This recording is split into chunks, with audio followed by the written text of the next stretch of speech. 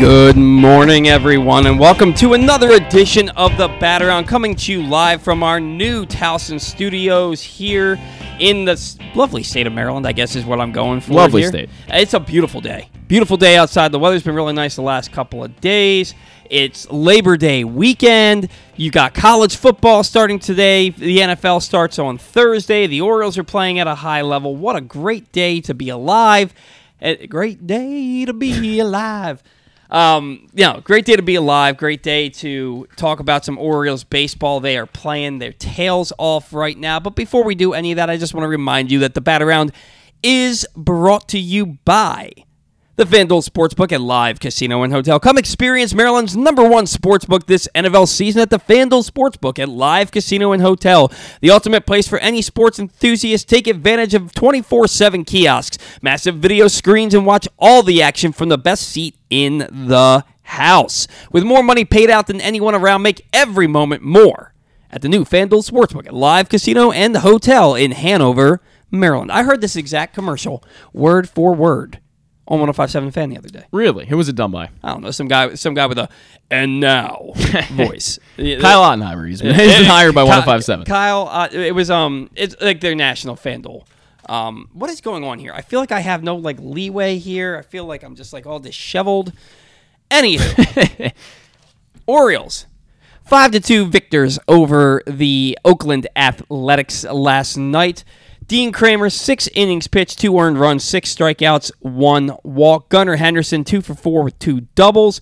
Ryan Mountcastle, 2 for 3, now riding a 3-game hitting streak. Adley Rutschman with a big pinch hit go-ahead walk with the bases loaded in the bottom of the 8th inning that preluded a Jorge Mateo 2-run single to break the game open for the Orioles there late in the ball game. And let's talk about this bit by bit here, Zachary Goodman. And good morning, Zach. How are you? Good morning. I'm just working on these reads over here that I misprinted. Oh, so no. I'll get those done. We're good to go. No, I was just saying good morning because I realized I didn't even address good the fact morning. that you're a person that exists in the world today. I am here. Good morning. So Dean Kremer, 6 innings pitched, 2 earned runs, 6 strikeouts, just the 1 walk. He allowed 5 hits in those 6 innings. So Dean, at the end of July, in his last 3 starts to end July, Kremer gave up 3 runs, 4 runs, and 6 runs, including 4 home runs. He only pitched into the 5th inning once. No, that's not true. He didn't pitch into the 6th inning at all. I think he went 4 1/3, 5 innings, and 4 2/3 in those 3 starts.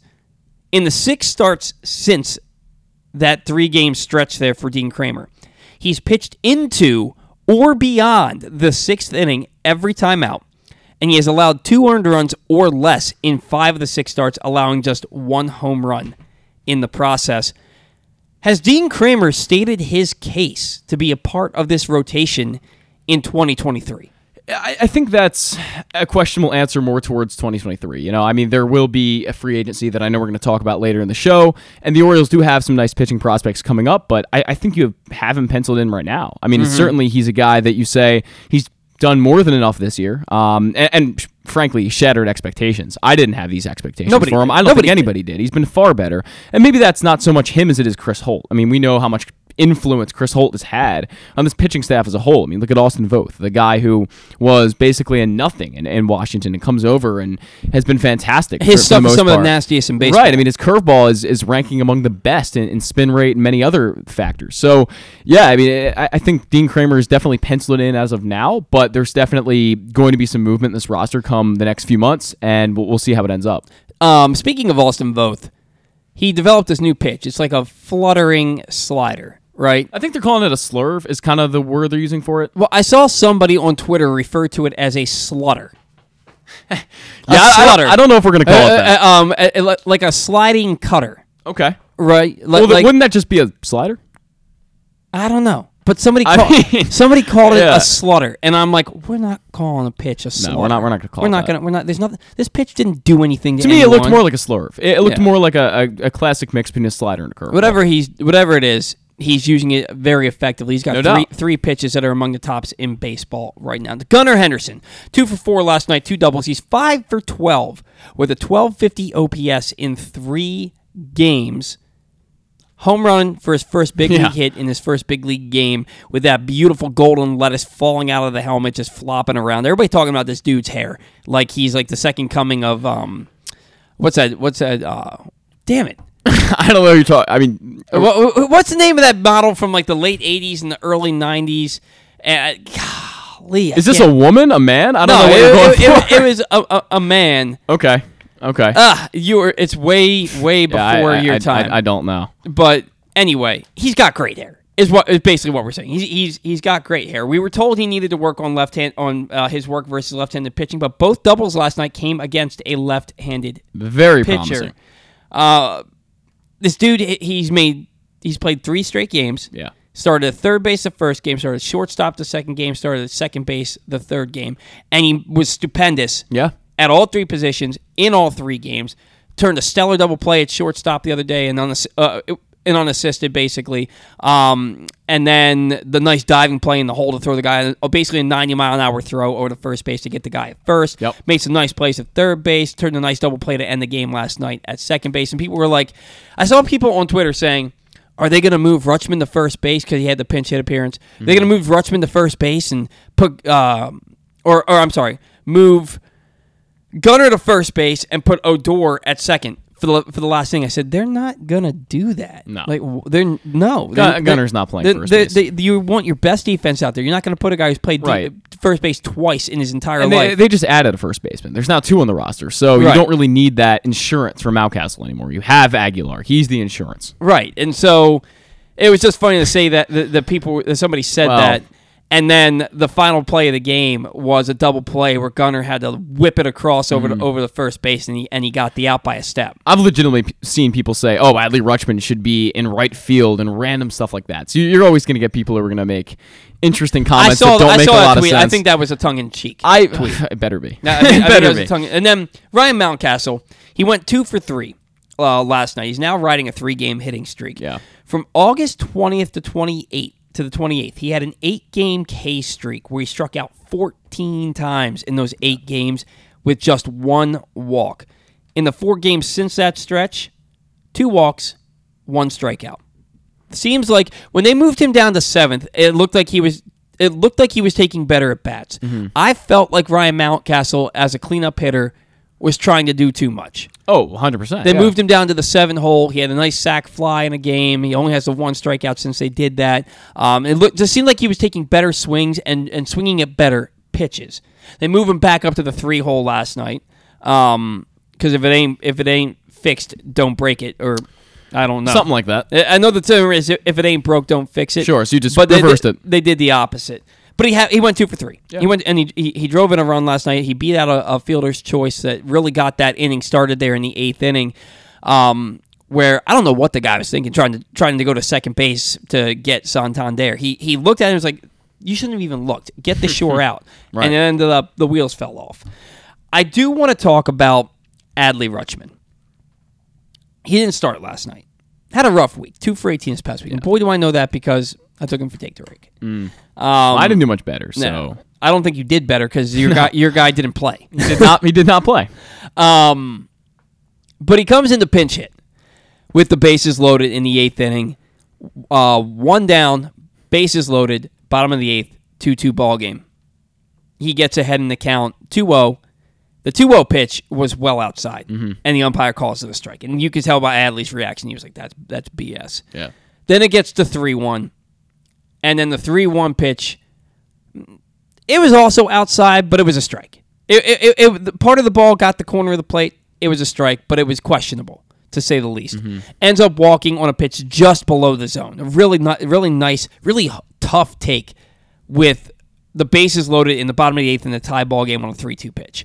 And he takes it.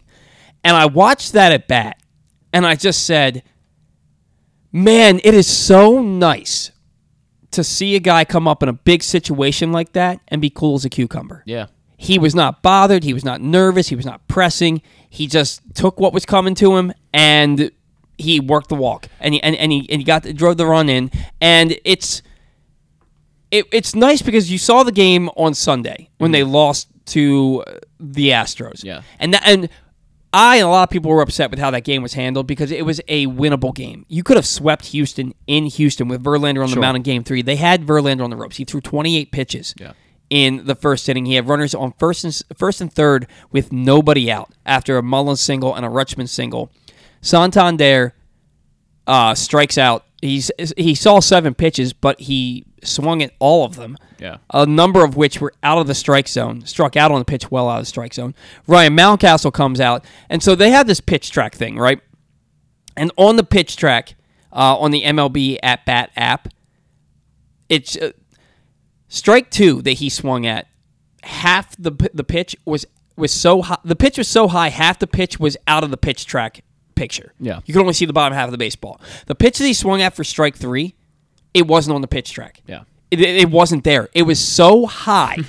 It was legitimately like forehead level that he swung at for strike 3. And then Austin Hayes, I've never seen somebody miss a curveball so terribly in all my... I mean, he was 3 feet away from that pitch that he swung at. And, with Austin Hayes, I said it last show that September is usually his month. That's the month where he, historically, has torn it up and performed at his very best. And not off to a great start. Not at all. I mean, let's be honest. It's only been two days. But he hit for the cycle at the end of June, and he's done nothing since. Yeah. He's done nothing since that game. And I get it that he's been hurt, but we talked about... this will be the 3rd straight week that we've talked about this. Yeah. Maybe more. Well, it's just the fact it's so relevant that the Orioles have so much outfield talent so close. Right. And that's the really relevant issue here. And that's something that I want to talk about here in just a couple of minutes. But getting back to the overall point, 1st and 3rd, nobody out against Justin Verlander in a game where if you win it, you get a sweep over the Astros and you're flying high. Excuse me. The Orioles struck out 3 straight batters. Your 3, 4, 5 hitters struck out in a row. And if you looked at the pitch tracks, of the pitches that Verlander threw, only 5 of them were in the strike zone. He got 3 strikeouts, and he threw 5 pitches in the strike zone. Yeah. So you see those at-bats, and you're like, what? Those weren't professional at-bats. No. And then you watch Adley Rutschman come up in a cold, off the bench in a pinch-hitting appearance, cools a cucumber, takes a 6-pitch walk, and ends up driving in the go-ahead run before Mateo with the 2-run single. It was just, he's so good, and he's such a professional hitter. Yeah. That, like, when you hit, everybody else pales in comparison. Yeah. Right? I mean, the best way to describe it is he knows the strike zone with his eyes closed. This guy knows what a ball and a strike is. I mean, he's that good at it. He just has a advanced understanding, especially for being 24 years old, of balls and strikes. And that is so valuable to any team. And the Orioles, again, I talk about this every week, but it is so relevant that they value swing decisions so highly. And Adley Rutschman is one of the best at that in all of baseball as far as swing decisions go. So that's a very, very positive thing. He's going to have his bad nights. He's going to have his good nights. He's, in a little bit of a slump right now. And like you said, 2 for 18. But, the professionalism and the advanced nature of what he does in all aspects of the game won't leave him in slumps for a long time. This is not a guy who's going to go 4 for 55 or something like that. And think about this. He's slumping right now, right? He's 2 for 18 this past week. Yeah. But the Orioles are 5-2. Which is great to hear. Right? Great to hear. And he's slumping. So he's about to pick it back up. Yeah. He's going to pick it back up for this, especially he's one of those players that rises to the occasion, right? You've got a playoff run coming up here. You've got 4 against the Blue Jays starting with a doubleheader on Monday. Yeah. Then you got 3 again, or is it no, it's 4 against the Red Sox, I believe, at home. You've got a big stretch coming up here. No doubt. And I'm sorry, it's 3 against Red Sox. And this is an opportunity for the Orioles to gain some ground in these playoff standings, and they're going to need Adley Rutschman's absolute best. And I think that he's probably about to turn a corner here. Now, I do want to talk about Kyle Stowers. Kyle Stowers gets called up, gets off to a slow start, but he has 2 hits in his first game. Yeah. And then kind of goes into a pretty big slump. I think he was like 0 for 13. Yeah. And then he hits the game-tying home run desperately needed against Liam Hendricks. Against for the White Sox. They end up winning that game, winning that series.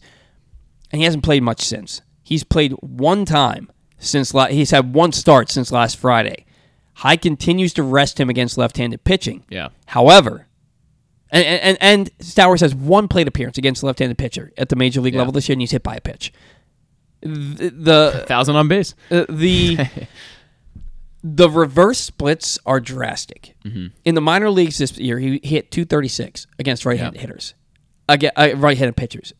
Against left-handed pitching in the minor leagues this year, Stowers slashed 326, 435, 547, 982. Yeah. Against left-handed pitching, but he sits against left-handed pitching. Last year, 292, 384, 567, 951 versus left-handed pitching. He's clearly thrived versus left-handed pitching to this point. Yet Brandon Hyde continues to sit him. Yeah. I mean, this is a guy you called up and you said he's going to get a lot of time. That's exact. Someone brought that up. It might have been Matt Kremnitzer was talking about it here at Press Box, that he was, basically very confident that Kyle Stowers was going to be in the lineup, and he said, especially against righties, which again I'm not sure necessarily why, because the splits would argue otherwise, but he really hasn't gotten any time. And for me, a rookie, we always said that he's not going to come up and not play. It's exactly what he's done, and that's not good for a rookie. That's never good for a guy like that. Well. Yeah, no, you're right. I was going to say Derek Jeter, but he came up and he played at the end of '95, and then he wasn't. He wasn't. Well, if you watched any of the 30 for 30 special, I most definitely didn't. I watched the first episode. It actually wasn't bad. Not a big Derek Jeter guy. Nobody is, except for New York people. But they had him in the dugout, even though he wasn't on the playoff roster. They had him in the dugout to see that series. Okay. You know what I mean? And they end up winning the World Series next year, and the rest is history. So it's not unprecedented, but I look at Kyle Stowers and I look at the reverse splits, and I look at the fact that Hyde said he's going to get a lot of playing time. He's played one time this week. One time. He got a start on Wednesday against Cleveland, but he didn't play. He didn't play before that, save for the one pinch hitting appearance. I think it was on Saturday. Yeah. But other than that, he hasn't played. And I get it in a sense. But also not to mention the fact that the Orioles have faced a right-handed starting pitcher like 13 straight games going into last night. And that's what Brandon Hyde, he did say specifically in that quote when Stowers was called up that he's going to face a lot of right-handed pitching. He said he's going to get heavy playing time. I believe that was the exact word used by Brandon Hyde. And one time this week, that's not a lot. I get it in a sense because you do have so much talent on this roster. This is the first time where you look at this Orioles rebuild really since 2017 where you actually have so much talent, and getting guys into the lineup is actually becoming hard to do because there's so many good players, and especially now that Gunnar Henderson's here and the roster's expanded to 28 and you've got Jesus Aguilar here as well. It makes it more difficult to get your best players in all the time. And you do have to, switch guys in and out, and you're not going to have the best players in the lineup every night because of the nature of the way this team is built. But Kyle Stowers is a guy that you can almost play because guys like Austin Hayes, maybe Austin Hayes should be the guy who's playing one time a week at the current moment. Yeah. Because Austin Hayes hasn't been doing anything as of late. And you look at that, and that's my biggest gripe with this whole thing is that Austin Hayes should not be playing over Kyle Stowers at the moment. And not that Kyle Stowers has proven that he's better than Austin Hayes, but he should have the chance to do it. Austin Hayes for 3 months now. Yeah. 2 months. For 2 months has done nothing. Right. And Kyle Stowers hasn't proven that he can't. Yeah, he's had a little bit of a rough time, but it's 13 at-bats. That's nothing. I mean, that's a tiny sample size. But the thing is, so he had the home run, and then he got 2 hits the next game, and he's played 1 game since. Right, and that's the problem. So you got to get guys consistent playing time, and I think it helps for their confidence. I think it just helps for overall feel at the plate. I mean, you played baseball, and it was the same way with me, that the more you play, the more comfortable you get, and the more... You need the reps. Right, you need to be able to see live pitching. You can go out there and take as much BP as you want, or hit off a machine, or whatever it is, but it's just not the same. You don't see the same kind of spin that you're getting from these major league pitchers, so it's tough to play once a week and be consistent and confident. No, absolutely, and I firmly believe Stowers is going to be in the lineup today. I think he's going to be in the lineup today. Hope so. They got another. I think they're facing another lefty today. I'm pretty sure. Might see Ryan McKenna then instead. I don't know, but Ryan McKenna, I think they've started. He's been all right, man. I mean, they started to use him more sensibly. I think he's hitting. No, they're going up against a righty. You'll see. It's Adam Aller. Okay, Adam Aller. Yeah, Adam Aller. So you'll see. You'll see Kyle Stowers today, but I don't know, man. I just why would you call up a guy and then rest him as much? He's not resting him, but for all we know, maybe he's got a little tweak of something. Maybe he tweaked a hamstring or a calf, or maybe his shoulder's a little flared up. And it's not bad enough to IL him, but you're going to give him some time off here. I don't know. I expect to see a more representative lineup tonight. And speaking of lineup, so I have been very outspoken about Brandon Hyde over the last month. And so, honestly, I don't like doing it. I don't. Sure. You don't get joy out of it. Right. It's not like I'm like, oh, I can't wait for him to put this lineup up so I can rip him a new one. Right. I want him to be a good manager, and I want Right. him to be the guy who sticks around and helps the Orioles win a World Series because he's a good manager. Yeah. Right. So I get attacked a lot by people when I have issues with what Brandon Hyde does, and that gives me anxiety. And it's not because like I can't handle it. It's because I don't like fighting with people. Right. You know, I like we can have a debate, you know what I mean? But when you start calling me a clown and start calling me sensitive and Sure. this, that, and the other, I don't have time for that. And I don't want to do that. Right. So I've been trying to say less on social media this past week. The Orioles lost that first game to Cleveland. It was a bad loss. They were dead in the water basically from the start. And all I said was, losing sucks. Winning's better. Let's win instead tomorrow. And then when they won the next day, I said, that was way better. Yeah. Let's do it again tomorrow. And then the same thing the next day, right? Yeah. And so on and so forth. I didn't make a comment other than I quote tweeted the lineup and I said sigh. Mm-hmm. And that was it. I get that Chirinos has to play. Yeah. I get that Adley Rutschman can't catch 162 games. Yeah. I get that he caught 3 days in a row. What I really thought they were going to do was have Rutschman catch yesterday and today, give him the entire day off tomorrow, not even DH, and then have him catch probably the night game, or maybe the day game, or maybe the night game in the doubleheader on Monday. Okay. They didn't play him yesterday. Chirinos got the start. McKenna starts in center field. No Stowers. And I just looked at that lineup and I was like, all right. People were upset about it. It worked out. Yeah. When you saw the lineup yesterday, what were your thoughts? Oh, punt. I thought punt. I mean, you put a GIF out there of the punt a few weeks ago, and GIF, whatever. And I liked it because I thought that was a great tweet. And that's the first thing that comes to my mind now every time is that it's a punt lineup. You see Chirinos in there, and again, Chirinos has to play. You're right. I mean, the guy's going to hit 190 probably by the end of the year, and it's not great. He doesn't really do anything at the plate, but he's got to play because Adley Rutschman can't play every day. But McKenna was leading off, and there were some things that I wasn't really that much of a fan of, but then again, it is Oakland. It is Oakland. You moved Mateo up to the 7th spot and Henderson down to the 8th spot. Hey, I get that, I guess, a little bit. He's still, 21 years old, so I can justify it. It's just, to me, you look at the Ryan McKenna leading off, and anytime I see that, I get a little bit worried, and he's always seemed to do pretty well against it. Against these guys leading off, and it is Oakland. Well, again. He went 1 for 4. He had a strikeout. You know what I mean? I think the last game he played leadoff spot, I think he had 2 hits. So it's been somewhat.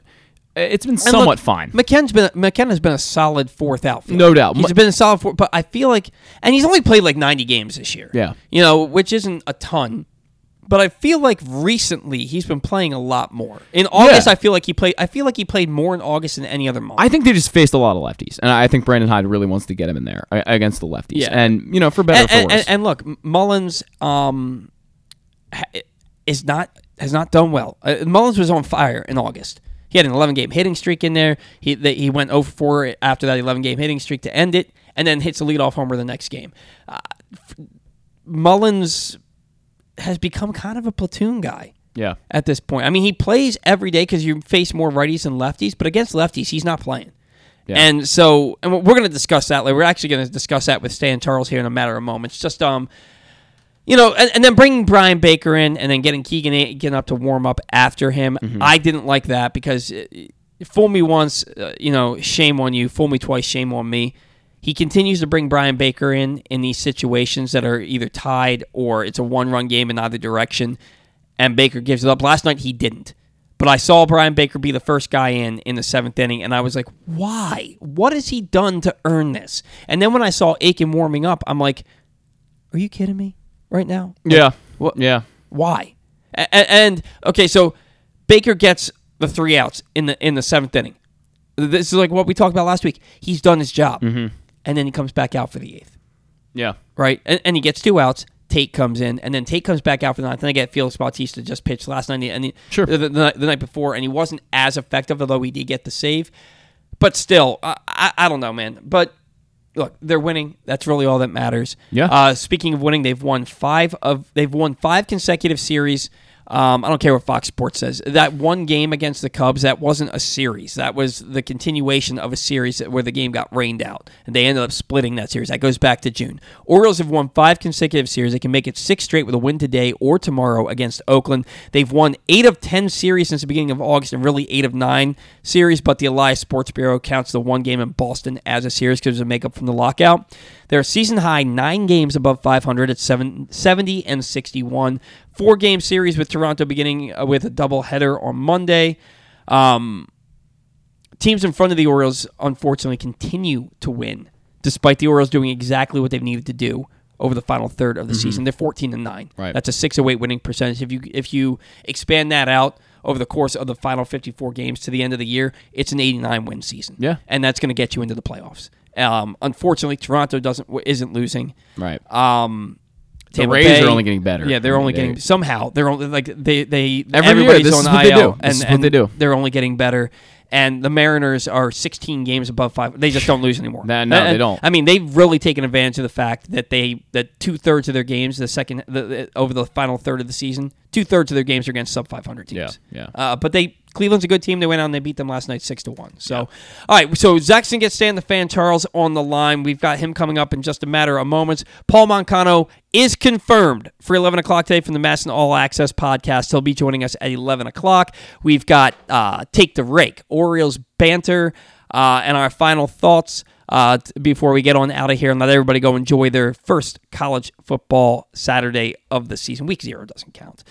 Just want to remind you all that today's show is brought to you by the latest edition of Press Box, which is available now. On the cover, Bo Smolka profiles Ravens tight end Mark Andrews' path to NFL stardom, from his late decision to play the sport full-time through having to overcome type 1 diabetes and more. Also inside, we introduce you to football players in Maryland, Navy, Towson, and Morgan as the season gets underway. And everything you need to know for betting football this season is in the latest edition of Press Box, which is available for free at over 500 area locations, including 60 Royal Farm stores, and you can always find the entire edition as well as the best daily coverage of the Orioles, Ravens, and Terps at PressBoxOnline.com. Royal Farms is so popular, they're putting a third one in on 543 up in Harford County. So get over to Royal Farms, get some chicken, and pick up a print issue of Press Box with Mark Andrews on the cover. Joining us now for his weekly segment, he is Stan the Fan Charles, and he's live on the Battleground. Good morning, Stan. How are you today? Good morning, Paul. Good morning, Zach. What's up, guys? Not too much. Where are you headed, man? I hear it sounds like you're in the car. I'm in the car. Got some stuff I got to do, so I thought I'd fit this in, doing this in the car. We certainly appreciate it. Thank you very much for doing so. Stan, Gunnar Henderson, 5 for 12, 1250 OPS, home run for his first big league hit in his first big league game.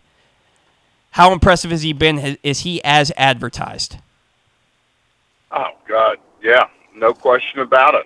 There's really not, not enough words to say what this kid looks like he's going to be.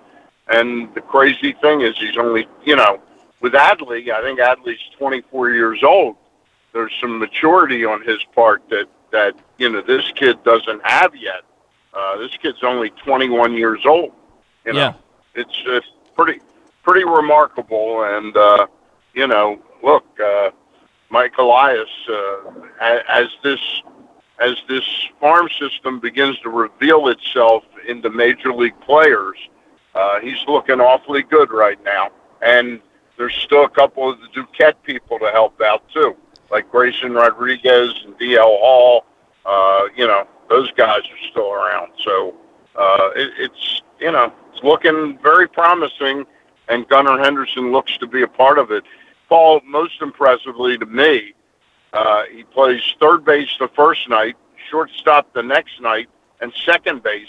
And if I'm not mistaken, made terrific defensive plays at all 3 positions. Absolutely, he did. He's been fantastic. He's been turning great double plays at both shortstop and second base, a diving play in the hole at shortstop.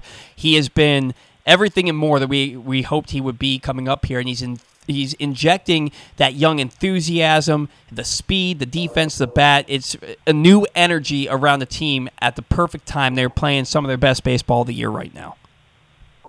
I mean, you talk about the ability to project what players can be like. This was a remarkable, Rutschman has all the college, behind him, and you've got a lot of game action, and you've scouted him for, a couple of years. This kid, they drafted out of high school. It's just absolutely remarkable. It's incredible that the first 2 picks of the Mike Elias regime in the draft both ended up being number 1 overall prospects in all of baseball. Both are on this team right now, made their debut in the same season, and look to be centerpieces of this franchise moving. It's been absolutely fantastic. It's really ironic because, what Ozzie Newsome was known for all these years was his first draft as the Baltimore Ravens, getting Jonathan Ogden, who we would agree would be kind of like the Rutschman of the two. Right. Hold on. Okay. Rutschman of the two, and then Ray Lewis would be like the Gunnar Henderson. Absolutely. Playing with his hair on fire. Yeah, but to be able to project what he was going to be when everybody was saying he was too small, and Ozzie was saying, nah, not too small. Yeah, no, exactly, and I think that's a great analogy there, Stan, is to compare those two, and it's certainly exciting to watch these guys play, and then you mentioned some guys from some holdovers from the Dan Duquette era. One of them is Dean Kremer. He came over in that Manny Machado trade. He goes 6 innings for the 6 innings or more. He's pitched into the 6th inning in 6 consecutive starts or further. 2 earned runs or less for the 5th time in those 6 starts since the beginning of August. 6 innings last night, 2 earned runs on just 5 hits, the 1 walk and the 6 strikeouts. I thought that we were kind of seeing him revert back to who we thought he was at the end of July. But since August 1st, Stan, he has taken it to another level, and he's become one of the most reliable pitchers in the Orioles rotation. How impressive has Dean Kremer become, and has he made a case to be part of this rotation in 2023? Well, Glenn, I do Glenn's show every Friday on our website, PressBoxOnline.com, and yesterday he brought up the topic, which has been percolating, is we all assumed when Mike Elias said he was going to spend some money about a month ago now. He said, hey, this is liftoff time, and we're all in, and we're going to go out and spend some money. We assumed, I did not assume it was going to be like Carlos Rodon, but it seemed like it was going to be, there's going to be a serious effort to upgrade the starting rotation.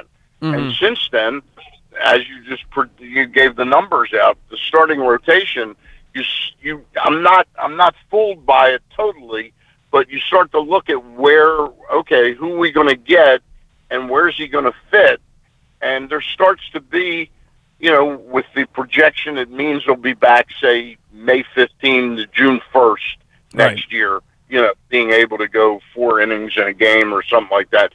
You start to add up the numbers, and you start to wonder, what are they, and I'm not saying they don't, but who's out? Both has been pitching terrific. Watkins has been terrific. Lyles looks like, I know it's $11 million, I think the option is, sure. But he looks like he gives his club a savvy, there's some room for improvement in Jordan Lyles, but the mindset he takes to the mound is very positive, and I think he has a bit of a positive impact on all those around him. And he's got 5 or 6 starts left, and he's already at over 150 innings. He's doing exactly what the Orioles signed him to do, and that's a guy. Exactly. He keeps them in just about every game that he goes out and takes the hill for them. And Stan, let's dive further into this. Right, the Orioles go on that 6-game road trip to Houston and Cleveland. They scored 14 runs total on that trip, and yet they win both series. They go 4-2. They could have swept Houston, honestly. They left something out there on Sunday. They threw 3 shutouts on the trip.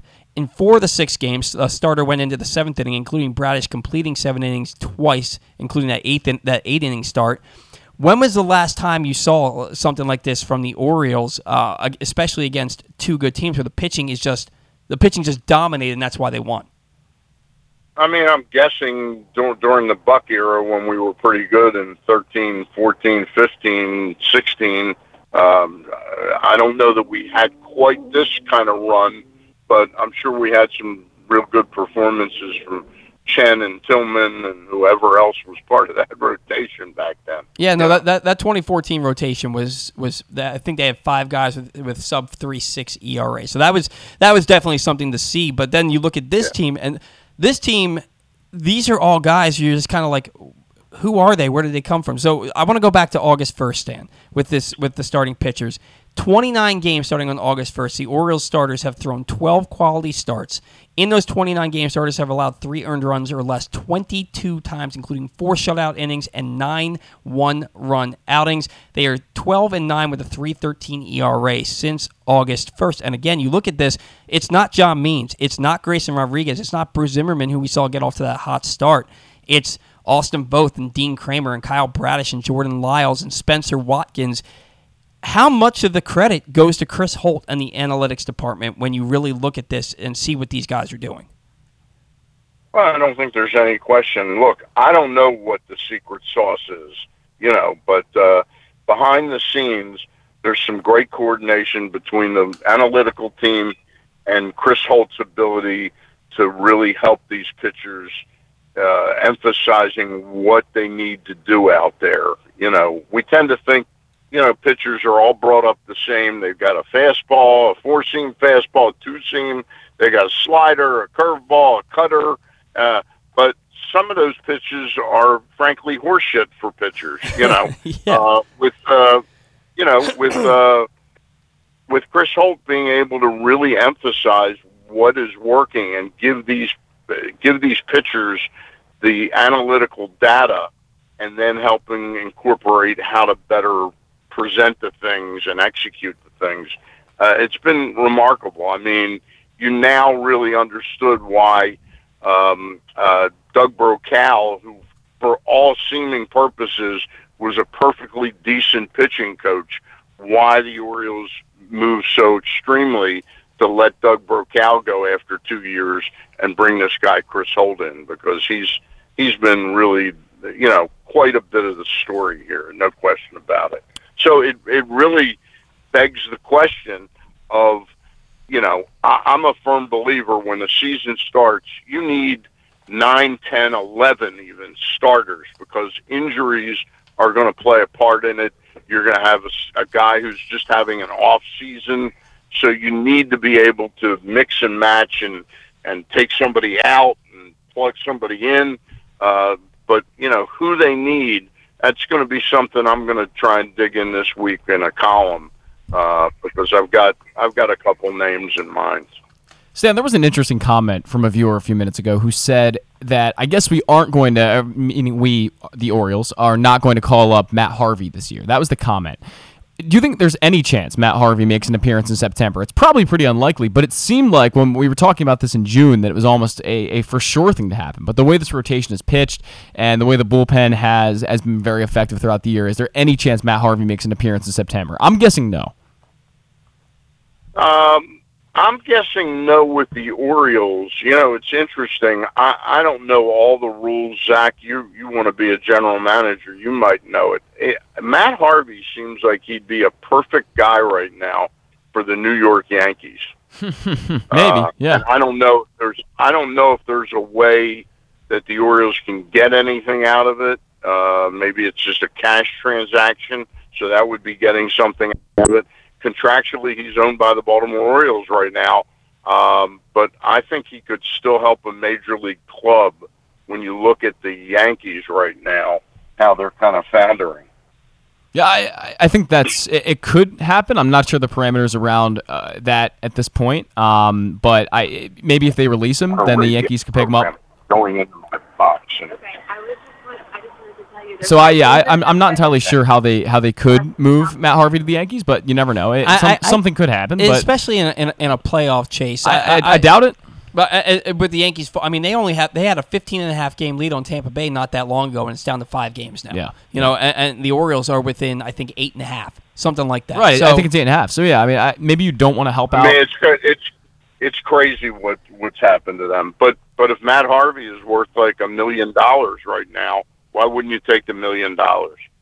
If they can. I'm not sure if they can. I know the rules have been changed by this new CBA, and I'm not sure the exact parameters of what they have implemented this year. But I think the Orioles would have to DFA him. I think that's the case. Yeah, because I think that's the after case. August 31st, Trade deadline is over. Right? Yeah, even the waiver trade deadline, Right. I think is passed at that point. So I don't know. Maybe there's a way they could work it out. I'm not sure. Now, Stan, I do want to talk to you a little bit about the outfield because I've had some questions as it pertains to the future. Mullins does not start against left-handed pitching anymore. He's had an abysmal season against left-handed pitching. He's basically become a everyday player that platoons. Because I don't want to call him a platoon player. I think that does a disservice and disjustice to his overall season. But he doesn't play against left-handed pitching. Austin Hayes has done nothing since the end of June, and Anthony Santander, to all of us, seemed the most expendable, and now to me, he seems like the most solid piece of those three outfielders. Do you envision the Orioles moving either Mullins or Hayes, or maybe even both, in this offseason, given what they have with Santander, the fact that Stowers is here, and Colton Cowser is already knocking on the door? It's certainly a possibility. I mean, I think Santander has really, he's made the improvements to his game that we need to see. I know you're not asking me about Ryan Mountcastle, but I'm having an interesting situation here. I'm out at our storage bin for our newspapers, and the dumpster here is infested with raccoons. Ew. Yeah. Oh man. It's amazing, man. It's crazy. Stan, does someone need to come get you? Are you all right? Are you okay? I don't know. I don't know if I want to get out and get those newspapers. Oh man. That sounds awful. That sounds awful. Sound awful. Anyway, getting back to Santander, I mean, I wouldn't be looking to trade Anthony Santander now. Now again, the Orioles with what they're going to try and do, financially with the club, he's going to probably, what would we guess he'd make, about 7 or 8 next year? He made what, 4.5? I'm going to check on that. If it's 4.5, it's probably around 7. But I don't know. Does it go up based on your performance? Because he's going to finish the year with 30 homers and close to 100 RBIs. Well, I believe it would, but also if he goes to arbitration with them and they battle it out in court. I put that in air quotes because it's not. I would not be surprised to see him get a bump to maybe $10 million.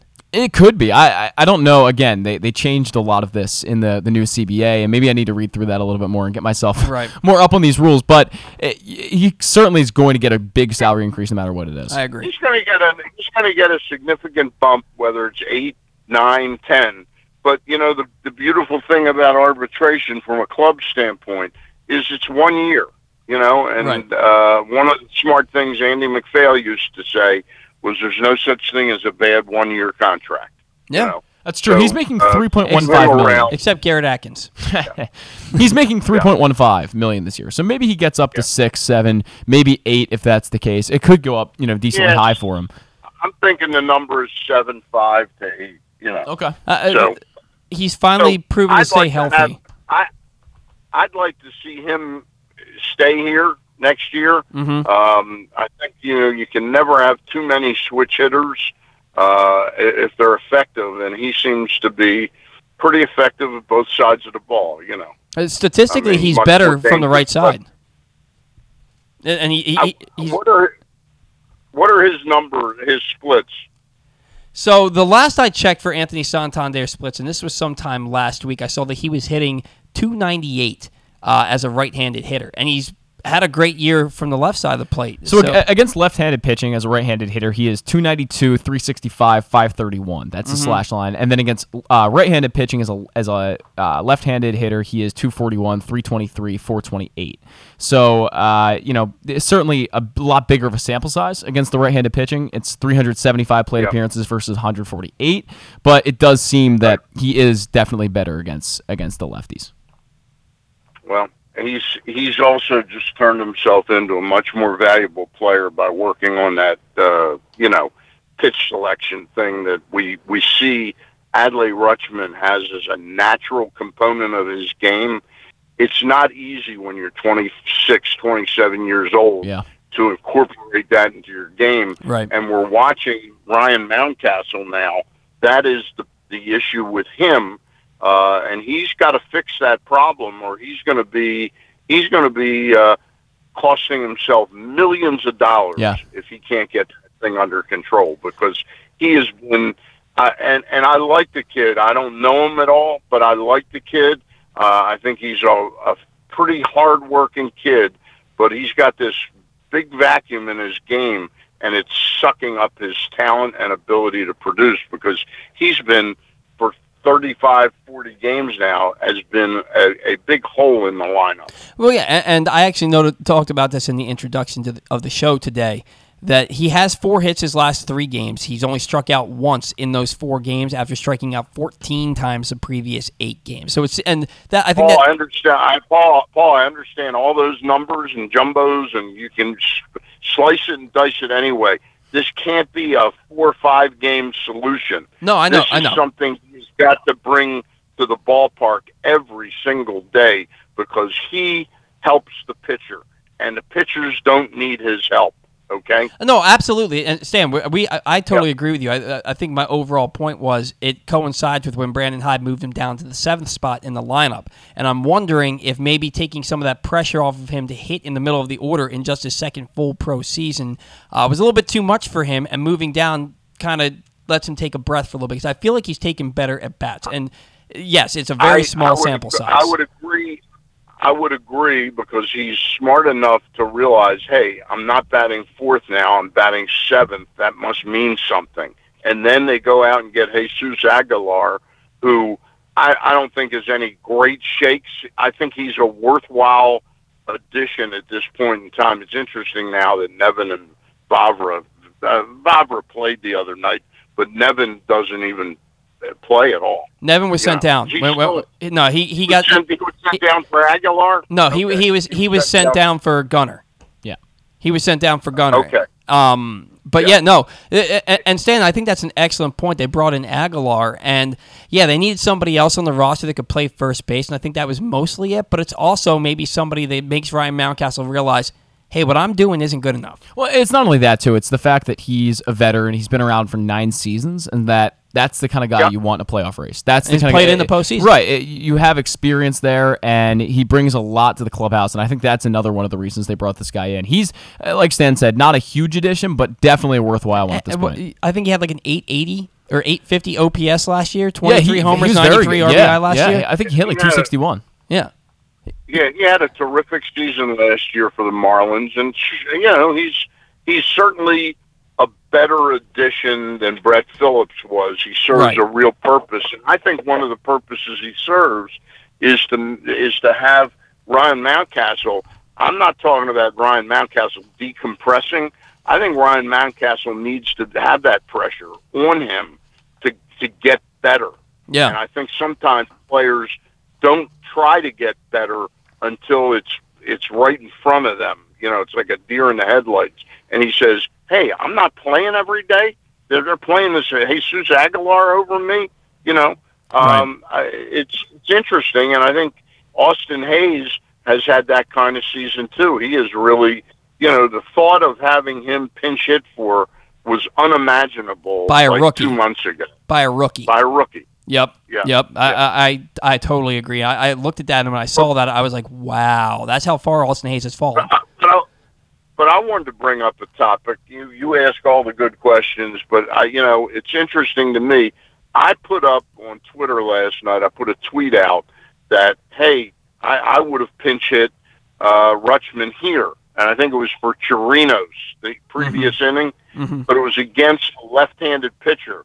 And I got to be honest, I've been so caught up in how great Rutschman is at his defense, and his ability to get a walk, and the extra base hits. I had not seen this hole in his game. He's hitting 158 with 1 RBI. Yeah, batting right-handed. Yeah, he still takes decent at bats. What's that? He still takes decent at bats from the right side, but a lot of weak contact from the right side. Yeah. So I'm wondering when he's going to go the Cedric Mullins route. Well, the thing is, I think he had like a 900 OPS last year from the right side of the plate. So I think it's in there. I think it's in there. He just it hasn't gotten there yet. I'm willing to give him, but it was the appropriate time last night that Brandon Hyde. Sometimes it takes patience. Like he has patience at the plate, Rutschman. It took patience to say, hey, this isn't the right time to use Rutschman. Now it is. Yeah, and he got that big walk that was huge. And I will say I felt like he used his pinch hitters brilliantly last night. Mullins coming in for the intentional walk, Rutschman coming in and working the walk. I think he did a really nice job of using his bench players at the appropriate times last night. So, Stan, what do you got coming up this week? I know you're off on Labor Day, right? We're off on Labor Day. I've got 2 Zooms coming up that I know of right now. Tuesday afternoon at 4 o'clock, I'm going to have Danny Black on. Danny is the owner of Baltimore Collectibles, and we're going to talk about these rising stars in the Orioles system and what their value is out on the collectibles world. You know, with their cards and all that stuff. And then on Thursday at 3 o'clock, because I'm trying to leave myself open a little bit to get to some of these games, either major or minor leagues. Sure. So, I'm not tied to doing it at 7 o'clock. I'm going to have Dr. Sandy Siegel on, who's got his Zero Prostrate Challenge run walk coming up at Towson University down on the playing field coming up on the 18th of September. Okay. So those are the 2 things got so far this week. I'm going to figure out somebody to talk football probably at a regular time Thursday night. All right, sounds good to us, Dan. We will certainly look forward to those. Enjoy your long weekend, and we will talk to you next week. And I'm just giving a word to the Oriole fans out there. I know you're watching the games, you're talking about it. Try and get out to a game. It was a little disappointing. The crowd was rabid last night, but it was 13,500 fans. I thought there was going to be way more than that. Yeah, I thought there would have 23,000 for that game. Now, again, a lot of people away on the last weekend of the summer. Yeah. School starting. I know all those things, but 13,000 was not great. Well, so tonight they got a giveaway. I'm sure there'll be over 30 tonight. So exciting night at the ballpark, and don't forget doubleheader on Monday. One price admission. Game time, I think 105, Paul? Yeah, it's 105, and I think, 30, 45 minutes after the final out of the first game, the second game starts? Yep. And those are huge games. Those are huge against the Blue Jays, absolutely. Stan, you have a viewer question real quick. He wanted to ask you this, that are you going to be bringing back after bird watching for the stretch run here for the Orioles? Boy, that's a tempting idea. Let me talk to you about it, Zach, because I need somebody to work with on it. That's an interesting idea. Okay. Well, he wants it to come back. He's asked, so that's. I just figured I'd throw it out there. All right. I used to do it on Facebook, like just Facebook, and I'd go on myself. I'd need to get a primer on that. That's not a bad idea. Not a bad idea. I'll be perfectly blunt about it. It was something I wanted to do to get back to being a little bit more relevant, but I was hoping I would have been able to attach some more money to it that made it somewhat worthwhile. But in a short spurt like this, might be interesting to do. Well, hopefully we've got it coming soon. We'll look forward to that as well. Stan, have a great weekend. We'll talk to you next week. By the way, I've heard a little bird tells me that Tuesday night at Bowie, Grayson Rodriguez is going to pitch. It would make sense. He inning in the third, one hit, one strikeout the other day. So, and in case anybody's interested, Wednesday night Wednesday night would be Cade Povich, who's the guy I really want to see. Yeah, so I think those aren't exact and haven't been announced, but I've heard a little bird has given me that. All right. All right. Thank you very much, Stan. Talk to you soon. Enjoy your weekend. All right.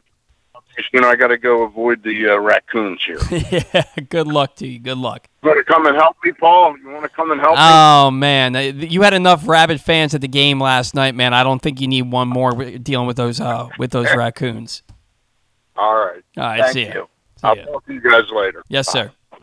That was Stan the Fan, Charles, who has two great shows for you every week. Every Monday night, Stan and former Orioles pitcher Ross Grimsley visit with a different guest from the world of baseball. And every Thursday night, Stan and Gary Stein chat with a different newsmaker from the world of sports. This week, Stan and Ross chatted with BaltimoreBaseball.com's Rich Dubroff, while Stan and Gary previewed Towson football with head coach Rob Ambrose. Find these shows under the videos tab at Facebook.com/PressBoxSports or PressBoxOnline.com/video. I gotta say that was a great joke right there. What, mine? Yeah, you had enough fans? rabid fans and the raccoons with rabies. That was a great joke, Paul. Thank you. I got to give you that one. I was laughing over here. It was funny. I appreciate that. Stan and Ross are off this week for the Labor Day holiday. Hey guys, we're gonna give you a little bit of a cliffhanger, I guess, a little bit of suspense. Apparently, we're getting roasted. So But hold on, we're getting roasted Sure. by some commenters on our show. We're not going to talk about it right now. We've got too much going on. But when we get to Orioles banter, so in about 25, 30 minutes, okay. I'm going to have Zach read these comments I will read on them. the air, and I'm I'll read going them. to react to them in real time. Okay. I'm going to react to them in real. When we go to break, don't tell me the comments. Okay. I want to react to these comments in real time Okay. on the show. One of them, I'm not sure I can say it. You find a way to edit it. Okay. All right. I'll do my best. We do have Paul Mancano coming up. Zach has... You know what, Zach? You sent me sounding off last night. Yeah. And I didn't read it. Okay. I have no idea. I can do it right now. Yeah, I have no idea what your sounding off is. So let's do this. We talk about these September call-ups and how they expand the roster to 28 players. And that's kind of a newer thing. For basically the greater part of my life, it's always been expand the roster to 40 players. And not every team went to 40 players. A lot of teams would go to 34, 35. And I simply think that 28 is too little. I think 28 is too little. You look at arm care, and arm care has become one of the biggest things across baseball. That's one of the biggest trends right now is every team is trying to find ways to simply make their pitchers stay healthier for longer, because pitching is it takes such a toll on the body, and it's such a hard thing to do for a long time and actually stay healthy with it. So arm care is becoming a big deal. And I think that it only promotes the arm care agenda and this new arm care initiative that a lot of teams are taking if we allow more players to come up in September. I don't really feel like 2 is really anything significant at all. Teams need to be able to call up at least 2 or 3 more pitchers, especially to get them through the playoffs, to keep guys healthy. I think it would just be... not really getting back to the 40 guys that basically we had previous to, I Buck believe. Showalter hated that. 40 is far too much. But if you meet in the middle ground at like 33, 34, somewhere in that range, it's just going to keep guys way healthier. I think it's better for the game long term, and I think it's more exciting. And I think you're going to see people meaning teams, start to call up more prospects, which Major League Baseball is going to love. They always talk about how they want to get rid of service time manipulation, and I think you can help do that by bringing up more guys in September. Especially if you're bringing guys up, like for the Orioles, you're taxed bullpen. Right. If you make the playoffs, these guys maybe they don't have to work every day or every other day. Maybe you only have to use Dylan Tate twice in a week because you can use Matt Harvey out of the bullpen or Tyler Wells out of, or something like that. Now you can get into the playoffs and have guys relatively fresh, all things considered, for a playoff run. I think it makes all the sense in the world. Maybe what they could do to ensure that you're not calling up 12 new guys is it can only be AAA pitchers, and they can only be guys who have spent 2/3 of the season at AAA. Something like that, some kind of stipulation there. I don't know. Sure. I agree with you. Only adding 2 players and one has to be a position player, it's like, okay. Because I feel that used to be before, when we had the 40-man rule in place, that you could bring up guys that were going to actually make a difference, and you could bring up a number of guys that were going to make a difference for your playoff run. And that would help for the Orioles right now, and that would probably help for the Yankees and all these other teams who have faced injuries. Look at the Rays. I mean, they've been injured to an incredible extent. Imagine if they could call up 5 guys or so that would help them out and be able to keep their guys healthier throughout the rest of the season. Yeah, no, it makes perfect sense, and it's something that I think that they should explore. Maybe they will. I don't know. I know 40 was too much, but 34. I think that's the number. I don't even think you need to do 34. Okay. If you did 30, 31, maybe 32. That'd be fine, yeah. Because now it can be any player that you want. You can Right. call up 4 extra pitchers if you Right. want. I think that would help every ball club. I think it's a good point to be made. We got to catch a break. We are running behind. I want to remind you that today's show is brought to you by the Toyota Tacoma, which comes in a range of models and trim lines. You can choose the perfect Tacoma to reflect your unique personality and driving habits. Check out buyatoyota.com for new deals on new Tacomas from your local Toyota dealer today. It's the Bat Around.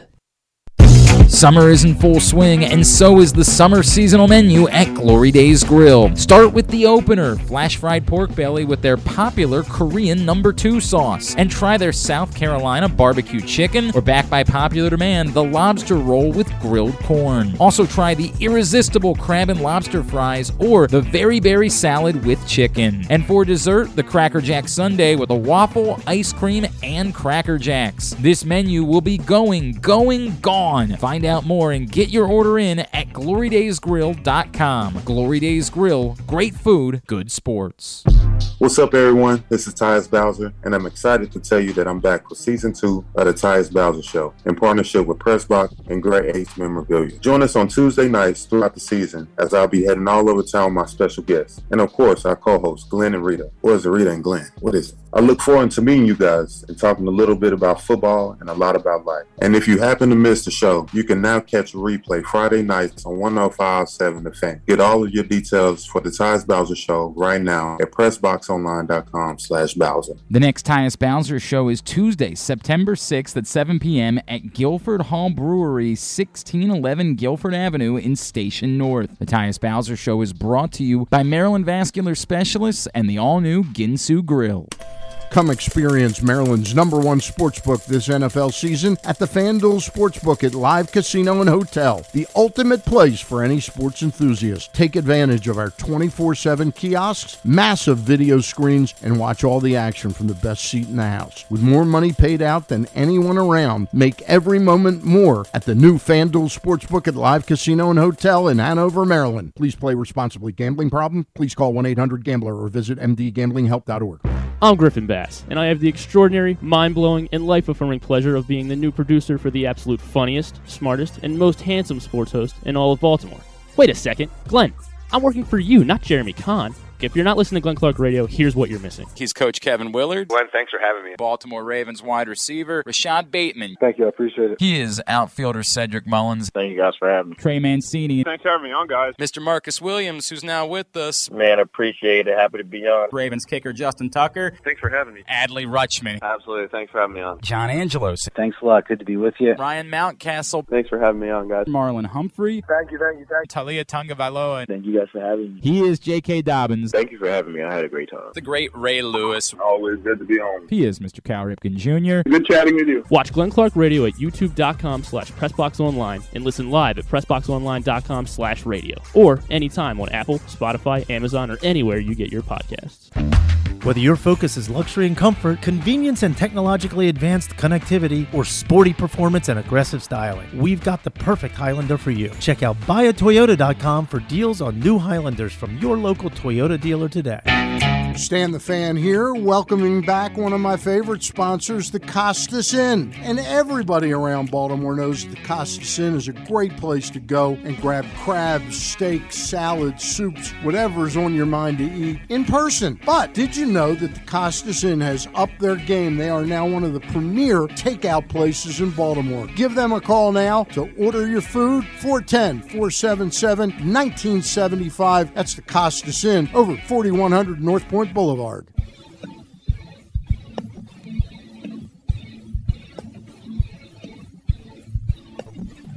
All right, welcome back to the Bat Around on another lovely Saturday here in Towson. I want to remind you that the Bat Around is brought to you by the FanDuel Sportsbook at Live Casino and Hotel. Come experience Maryland's #1 sportsbook this NFL season at the FanDuel Sportsbook at Live Casino and Hotel. The ultimate place for any sports enthusiast. You can take advantage of our 24/7 kiosks, massive video screens, and watch all the action from the best seat in the house. With more money paid out than anyone around, make every moment more at the new FanDuel Sportsbook at Live Casino and Hotel in Hanover, Maryland. Zach is getting Paul Mancano on the phone, hopefully. Oh, man, I hope this doesn't happen again.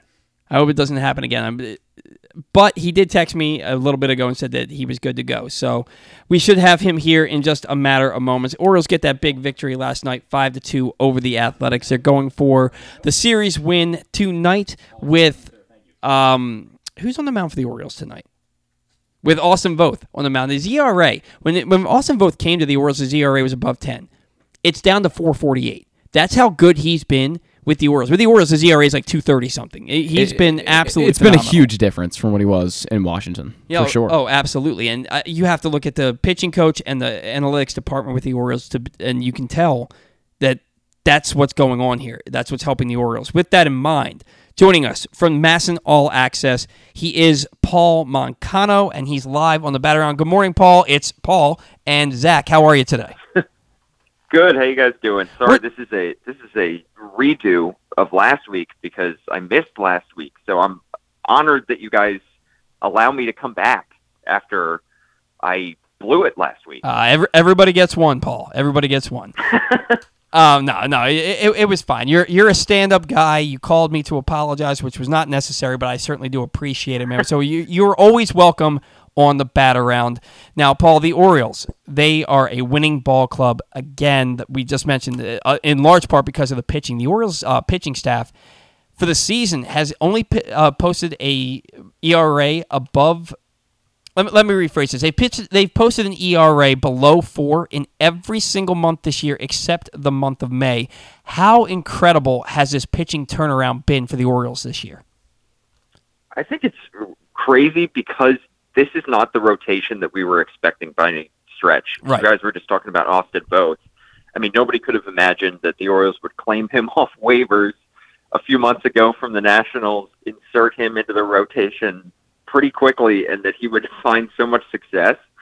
Beyond him, though, I mean, Dean Kremer, of course, we thought had an outside shot, I guess, to be in this rotation because, he had shown signs in the past, but last year he was given a full opportunity and didn't make anything of it. Right. We were expecting Grayson Rodriguez to be in this rotation several months ago before his lat injury. Mm-hmm. We were not expecting Spencer Watkins to hold down a spot in this rotation. So it's not just that. If you were to tell me that the starting pitching would be the backbone of this team by September 2nd, September 3rd, I would have said, okay, I'm sure that Grayson Rodriguez is with this team, DL Hall is with this team, and they are, off and running on their rookie seasons. But no, it's been Austin Voth, Spencer Watkins, Dean Kremer, Kyle Bradish. It's guys that we were not fully expecting to be major contributors, and I think that's what's so amazing about it. And that's before you even factor in that we haven't seen Tyler Wells in over a month, and John Means made 2 starts, and he left the second start early because he had to have Tommy John surgery. So you're absolutely correct.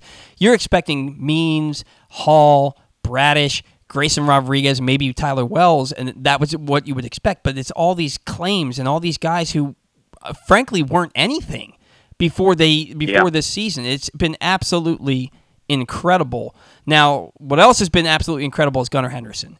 And at the beginning of the year, we had Gunnar Henderson on this show a couple of months ago. We asked him what his goals were for this season, and frankly, he said to make the major leagues. And we thought that was an awesome goal, but we didn't think it was likely. And all he's done at every level this year is just tear the cover off the ball, and he makes his debut this past week for the Orioles. Homers in his first big league game and just his second big league at bat. 5 for 12 in 3 games, 2 doubles last night, and of course that magical home run, a 1250 OPS through 3 games. Are you surprised at the hot start, and what does he do for this lineup? He, I think, gives it a jolt. I always say, for rookies, especially in the first month of their big league career, expect nothing, and anything that they give you is extra. Because I think a lot of people kind of overestimate what rookies can contribute. Very early on in their career, we saw Hadley struggle for the first month of his career. Julio Rodriguez, and both those guys are competing for the AL Rookie of the Year right now. Yeah. So for him to make an immediate impact is nice. I think that there is some expectation, at least for me, that he might struggle at first. And that's okay. I think that's perfectly fine because I think calling him up now, if he struggles and, he brings down the lineup just a little bit over this final stretch run here with 4 or 5 weeks left, that's okay because we've seen the Orioles promote guys at the end of seasons. They've gotten their feet wet at the next level, then gone into the offseason, have 4 months to look back at the tape that they've put together and be able to grow from it and get better for the next season. So I think that this move, if it helps the Orioles in the short term, that's awesome. And I think that he definitely could if he goes on a hot stretch here. But at the very least, this helps them for 2023 because he is going to have tape to look at. He's going to be able to learn from the at-bats that he put together at the big league level and then look forward to next year so that it's not like he goes through the first month of 2023 with what Adley went through, where he's hitting 150 and the Orioles are questioning whether or not to send him back down or to bench him. He should be able to learn from his experience now, go into next season with a little bit more prepared, and that should help the Orioles maybe compete from start to finish through the entire season next year. Well, yeah, and you've already seen it in Baltimore 10 years ago. They called up Manny Machado in in the middle of August. He was okay. Then he takes that entire off season and comes out the next year and he hits 52 doubles in his first full season as a big leaguer. And Gunnar Henderson has already proven that this is something that he can do. You look at what he did last year where he walked 56 times, I believe it was, but he struck out 153 times. And then he goes in and he works on that in the offseason, proves his work ethic by coming out and walking more than he strikes out at AA and then going to AAA and not skipping a beat. So Gunnar Henderson's already proven that he can take his weaknesses from one season and turn them into strengths the next. I'm very excited to see what he's going to look like in 2023. Now, Mike Elias, he seems to be a GM that plays things very close to the vest. Generally doesn't care about how people feel regarding promoting prospects. He's proven time and time again, he will promote the prospects when he deems they are ready. Now, of course, you hear the people whispering in your ear, oh, this is service time manipulation. Do you believe he honestly didn't think Gunnar Henderson was ready 2, 3, 4 weeks ago? Or do you think that it was maybe we want to keep his rookie status? So if we have him start on opening day next year, we get that extra pick if he's top 2 or whatever. Is that something that you think that he was keeping in mind, or did he really not believe that Henderson was ready yet? I think it's hard to tell, and I think it's crazy because Gunnar Henderson, we often forget because of how good he was with AAA Norfolk, that he not only just turned 21, but also was promoted to Norfolk by midseason at the beginning of June. So he really didn't have that many games, that many at-bats with AAA. And we've seen across the majors other teams be very cautious with their prospects. I mean, look at what the Yankees are doing with one of their top prospects in Peraza. Teams are being very cautious with these guys, and I do think that it was a consideration that, his rookie status for next year, that you can get a draft pick if he's a rookie next year and he finishes top 3, I believe, in AL Rookie of the Year. I think the Orioles could very well have multiple candidates for that next year if Grayson Rodriguez makes the opening day roster for next year. So I do think that, all of that is a consideration.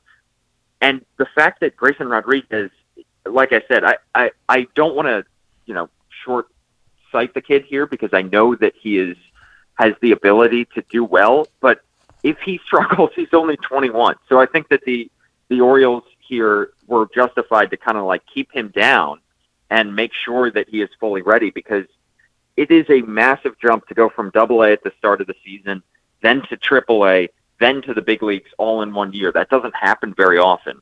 And I think that for Gunnar Henderson, it is a step up every time. So yes, he was hitting the cover off the ball at AAA, but it was still only, a fairly small sample size. So I think that the Orioles just wanted to make sure that he was fully ready, that he had enough positions in his bag as well. He was really only playing shortstop and third base. They wanted to make sure he could play second base, first base in an absolute pinch. So I think they wanted to give him reps defensively over there before they called him up. So they were really cautious and waiting for those those changes to be made before they called him up. So I think that there were a lot of things at play here.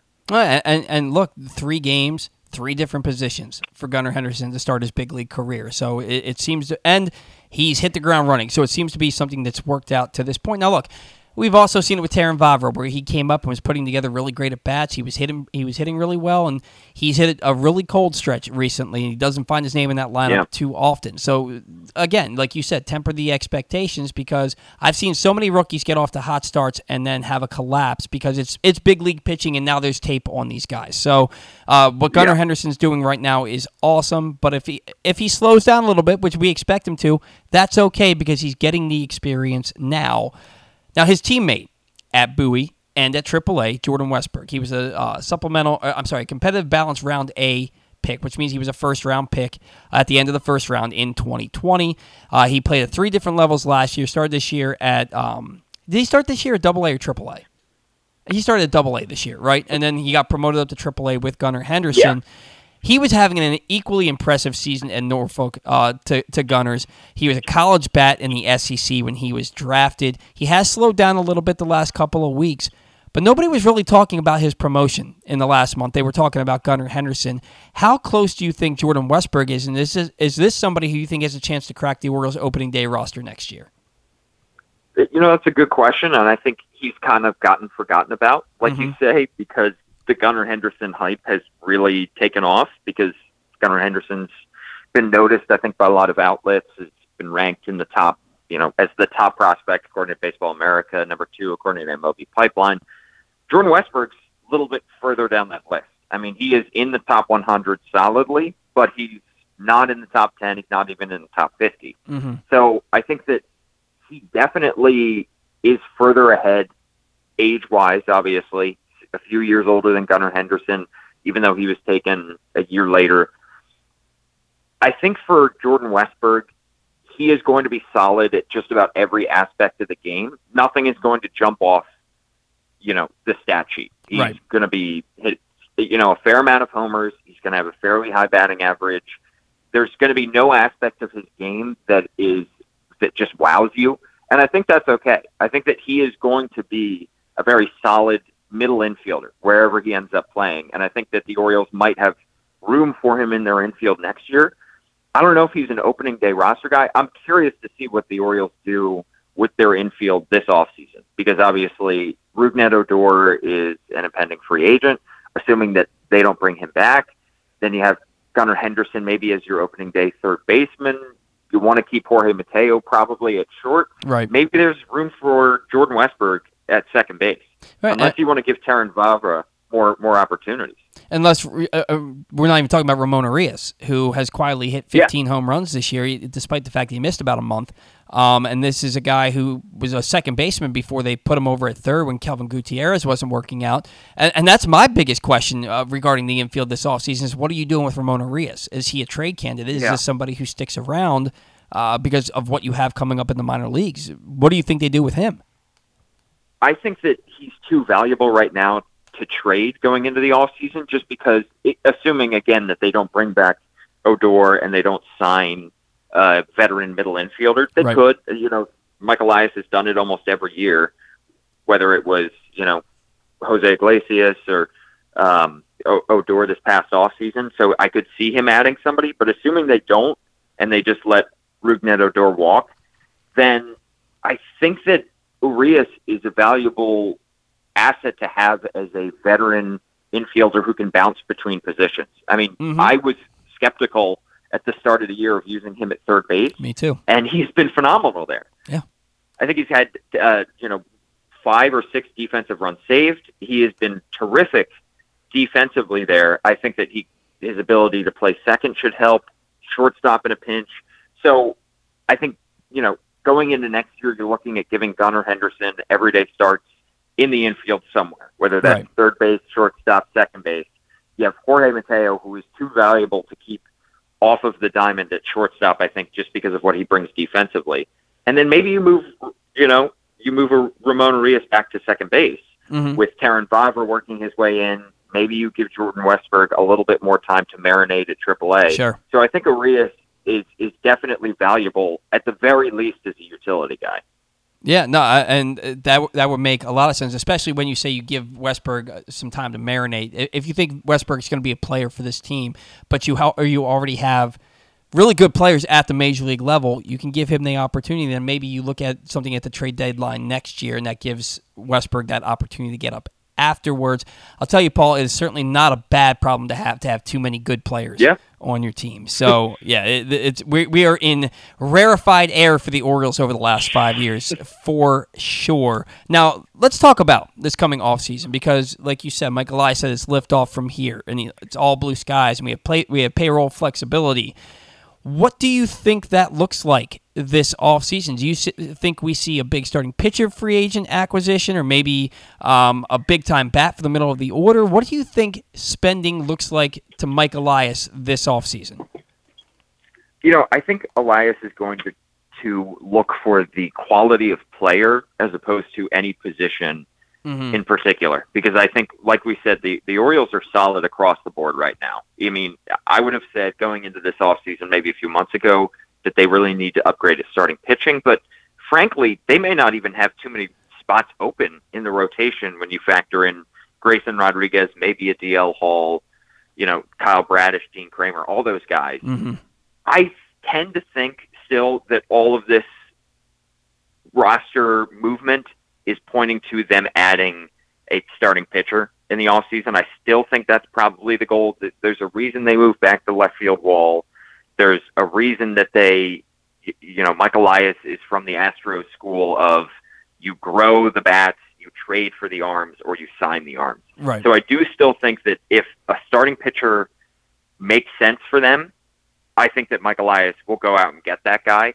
But at the same time, I think that if somebody is within their price range as a middle-of-the-order bat, I don't think that he's going to hesitate because we talk about all these incredibly talented prospects that they have, the guys that they already have at the big league level. But frankly, the offense has been slightly underwhelming the past few months. Yeah. And even if you factor in Gunnar Henderson and maybe a Jordan Westburg, you have Mountcastle, Hayes, Mullins, they could still use somebody right in the middle of that lineup to give Adley Rutschman and Gunnar Henderson a little bit of insurance next year. So I don't imagine it, the big name on everybody's mind is going to be Carlos Correa, of course. I don't know. I have no idea what Mike Elias is thinking there, but I think that the good thing is he has flexibility here to add where he seems, where he feels it's necessary. And I could see him going out and splashing for a big starting pitcher, but at the same time, if there is a position player that falls within his price range, the Orioles have been calculated in how they've used their money the past few years because they want to maximize this window now.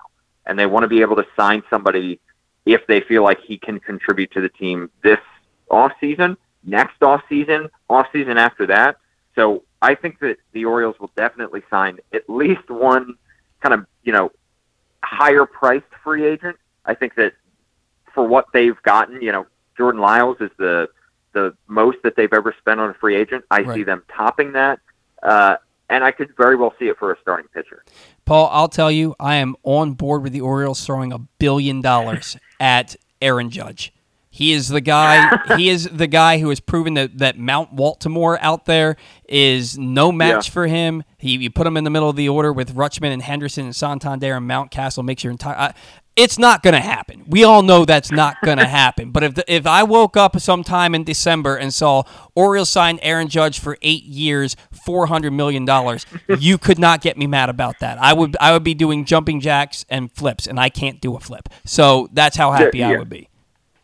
There are worse ways to spend your money than on a guy who's probably going to win the MVP this year in the American League. And he's 30 years old, so I tend to think the Orioles might not give a long-term contract and a ton of money to somebody who's 30 or 31. But still, if they could get a middle-of-the-order bat like an Aaron Judge, there's nobody like Aaron Judge, but if they can get a middle-of-the-order bat, that would, you think about adding that to already what is a nice core of Gunnar Henderson and Adley Rutschman and Austin Hayes and Ryan Mountcastle and Cedric Mullins, that gets you excited because then you're talking about one of the better offenses in the American League. Oh, absolutely. And your payroll is already so low that you're not even going to sniff a $100 million payroll even by adding a guy like that. So it's something I'm really excited to see, and maybe some extensions like an Adley Rutschman. And I bring that up because Julio Rodriguez just signed this long extension with the Seattle Mariners. I believe it ended up being 12 years with incentives that can get up to over $400 million. Now, it's Julio Rodriguez and Adley Rutschman neck and neck for Rookie of the Year. I think it's ultimately going to be Julio Rodriguez. I think that home run derby really put him in the spotlight, and I think that put him over the top. But he gets that big extension. Should and will Adley Rutschman be next? It's a great question, and I think that is also something that has gone under the radar because we've talked about how the Orioles have been so careful with how they've spent their money. But if you're going to extend one of these guys now, I think it's probably going to be Adley because he is as advertised. He is the face of this team. He has immediately taken over and had an incredible impact on the wins and losses of your team. And he's still only 24. So you could extend him, maybe buy out, his 6 years under team control. You give him a raise for the next 3, and then you essentially buy out his arbitration years and then extend him on top of that. And I think the Julio Rodriguez extension gives the Orioles kind of a nice roadmap because basically you're not, with the Rodriguez extension, yes, you're committing a lot of money to somebody who's still very young and hasn't proven a whole lot at the big league level. I think that he's going to be worthy of that extension, but there's risk anytime you spend that kind of money on somebody that young with that little major league experience. Look at Fernando Tatis. So there is risk there, but at the same time, like you said, there's that team option. So you're giving yourself a little bit of an out if you need to, if this thing blows up in your face, because there's a chance that it can.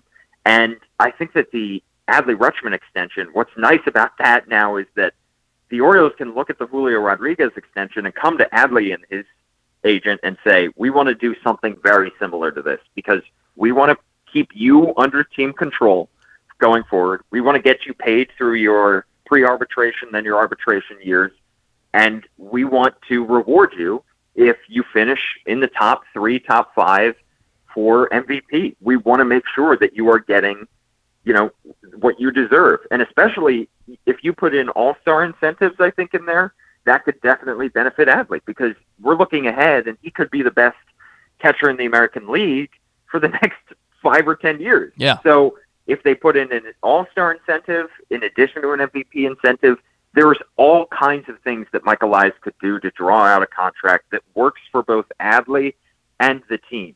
And we've seen so many times catchers hit free agency at 30, 31. They're not going to get a whole lot of money. Other than JT Realmuto, it's tough for catchers of that age to get a long-term extension or a long-term contract, I should say. So if the Orioles are able to extend upon Adley's age 30 season, say, hey, we'll pay you through age 34 season, then I think that Adley Rutschman probably would want to take something like that. So this is why the Orioles have been careful with their money, is not just to go out and spend on free agents outside of the organization this winter, but also to extend the guys that they have in-house. Right.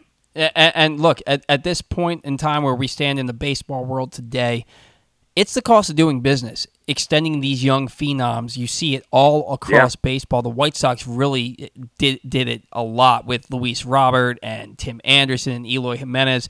You saw the Rays kind of do it to start with Evan Longoria, the Cubs with Chris Bryant. This is where baseball has gone. No longer are you going to see these young guys get to free agency. They're going to get locked up, and I think that's probably what's coming for Adley Rutschman. Paul, before we let you go, how much fun are you having this year? So much fun. I mean, this is way more fun than last year, certainly, because this is a totally different team. Yeah. And it's not just Adley. It's the way that this team expects to win every night and plays, carefree baseball. They are playing with no expectations, but they're going out there and saying, we can win. We're not afraid of these teams. Mm-hmm. And it has been just a joy because I joke with other people who cover this team that there's almost too much to cover because you already have a winning baseball team that is right in the thick of the AL wildcard race. And then you have the number one farm system that is still churning out prospects. Right. It just added the number one overall pick from the MLB draft. So bouncing back and forth between the big league level where there's so much excitement growing, and then going down to the minors and going to see Grayson Rodriguez on his rehab start, or Jackson Holiday in Delmarva. It is so much talent in this organization, and there's so much to cover.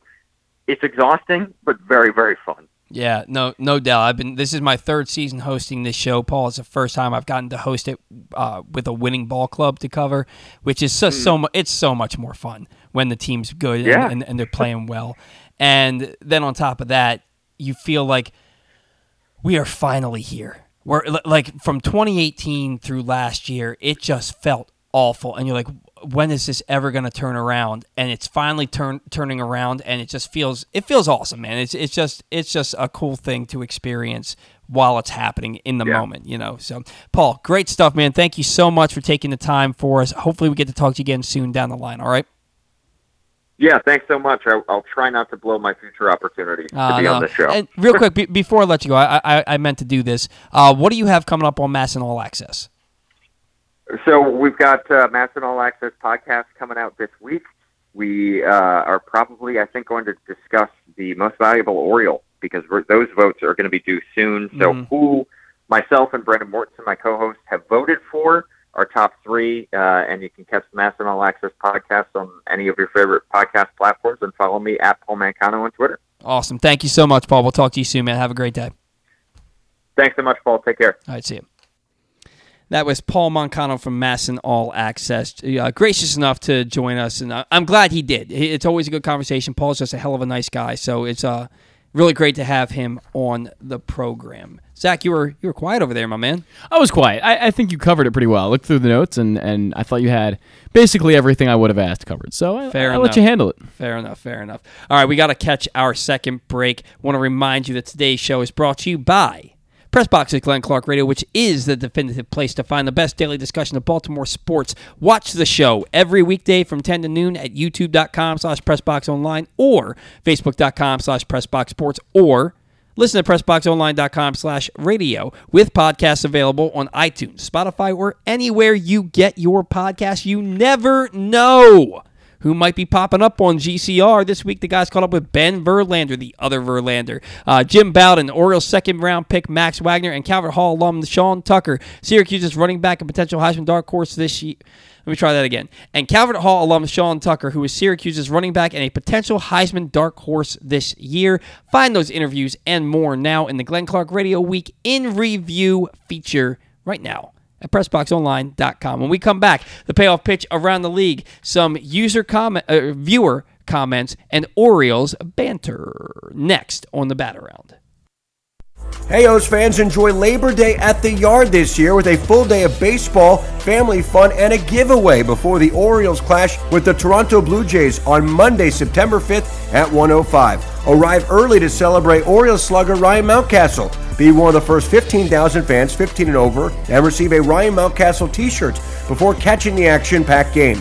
A variety of ticket options are available. Don't wait until the last minute. Secure your tickets now at Orioles.com/tickets.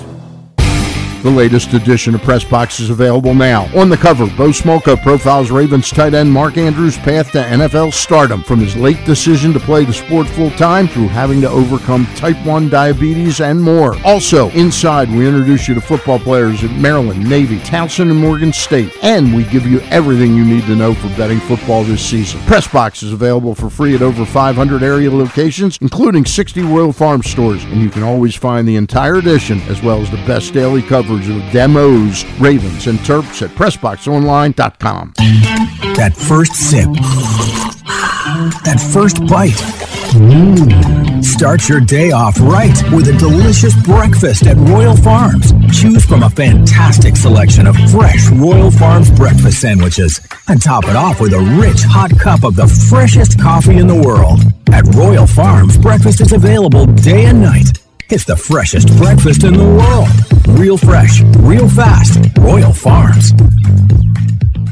Swagger is a daily fantasy sports site created for sports fans who want some skin in the game and a real shot at winning. Forget plus-minus odds, Swagger uses points for a better way to understand probabilities. If you're tired of losing because of one bad pick, with Swagger, you don't need to be perfect to win. You just create a lineup of 4 to 10 simple player props and score points for the ones you get right. So you can be half right and all right with Swagger. Swagger offers the most player props and biggest payouts of any DFS site, as much as 50 times your buy-in. Plus, you can play all the major pro sports, including your favorite local teams. If you're ready to play, visit playwithswagger.com/pressbox to sign up, and Swagger will give you $10 free to try them out. Plus, they'll match your first deposit 100% up to $100. It's free money to play with Swagger. Swagger, daily fantasy for all fankind. Playwithswagger.com/pressbox.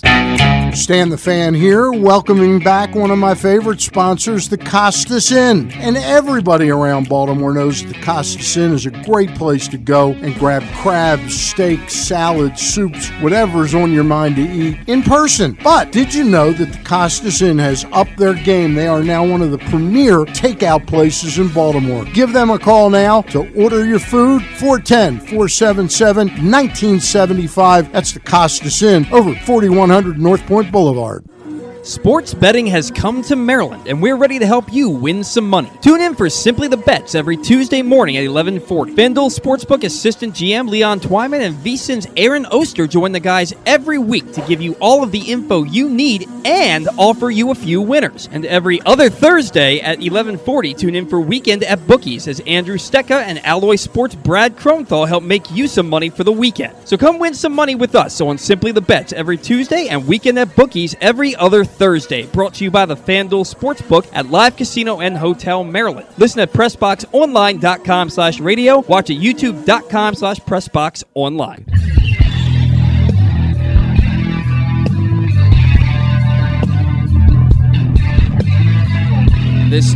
I hope it wasn't this loud the entire break. That was really loud. Yeah, to the point where you could hear like it's about on. You can hear speaker cracking. It's about on par with the rest of the show, but I'll turn it down. I'll turn it down. On par. Welcome back to the Bat Around. The Bat Around today, along with the payoff pitch around the league and Orioles banter, is brought to you by the next Tyus Bowser Show, which is Tuesday, September 6th at Guilford Hall Brewery, located at 1611 Guilford Avenue in Station North. Tyus and a special guest join Rita and Glenn to help kick off football season. This is your opportunity to meet Baltimore football stars while getting the inside scoop on the purple and black. So we'll see you at Guilford Hall Brewery in Station North for the Tyus Bowser Show on September 6th. The Tyus Bowser Show is a partnership of PressBox and Great Eights Memorabilia and brought to you by Maryland Vascular Specialists and the all-new Ginsu Grill. And if you happen to miss the Tyus Bowser Show, you can check it out Friday nights throughout the season on 105.7 The Fan. All right, it is time for the payoff pitch around the league.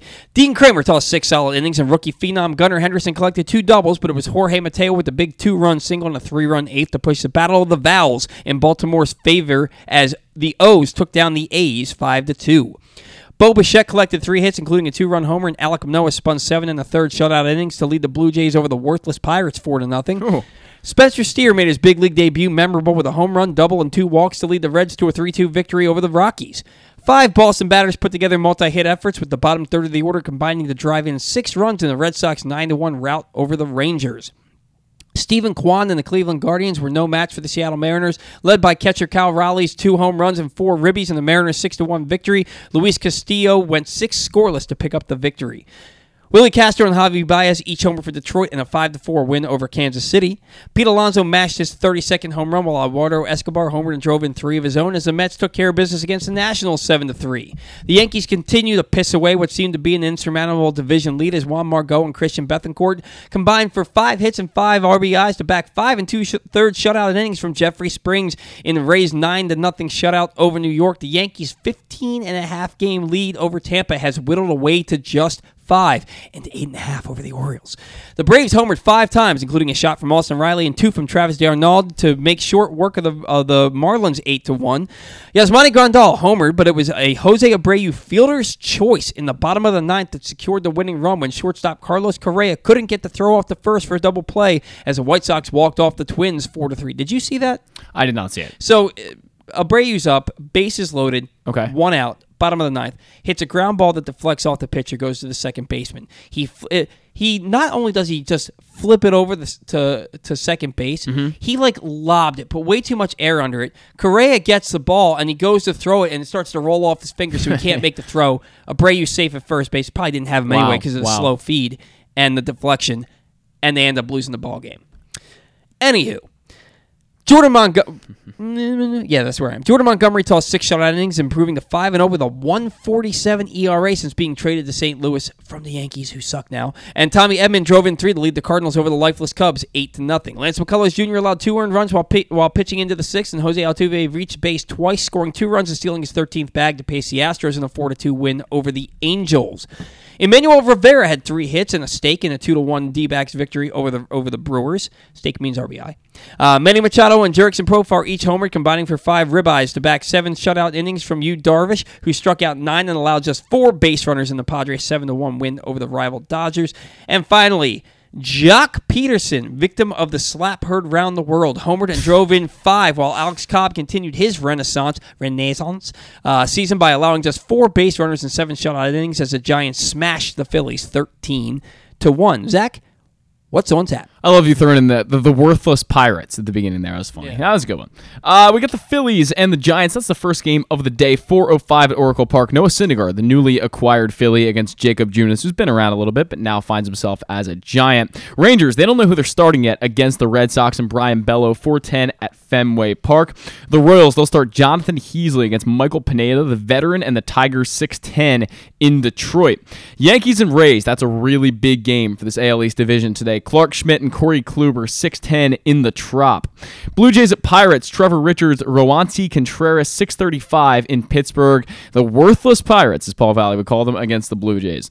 The Rockies and the Reds, Herman Marquez versus Nick Lodolo. Nick Lodolo, a former top prospect of Marquez, a guy who's made some waves over the past few years as well, 6:40 in Cincinnati.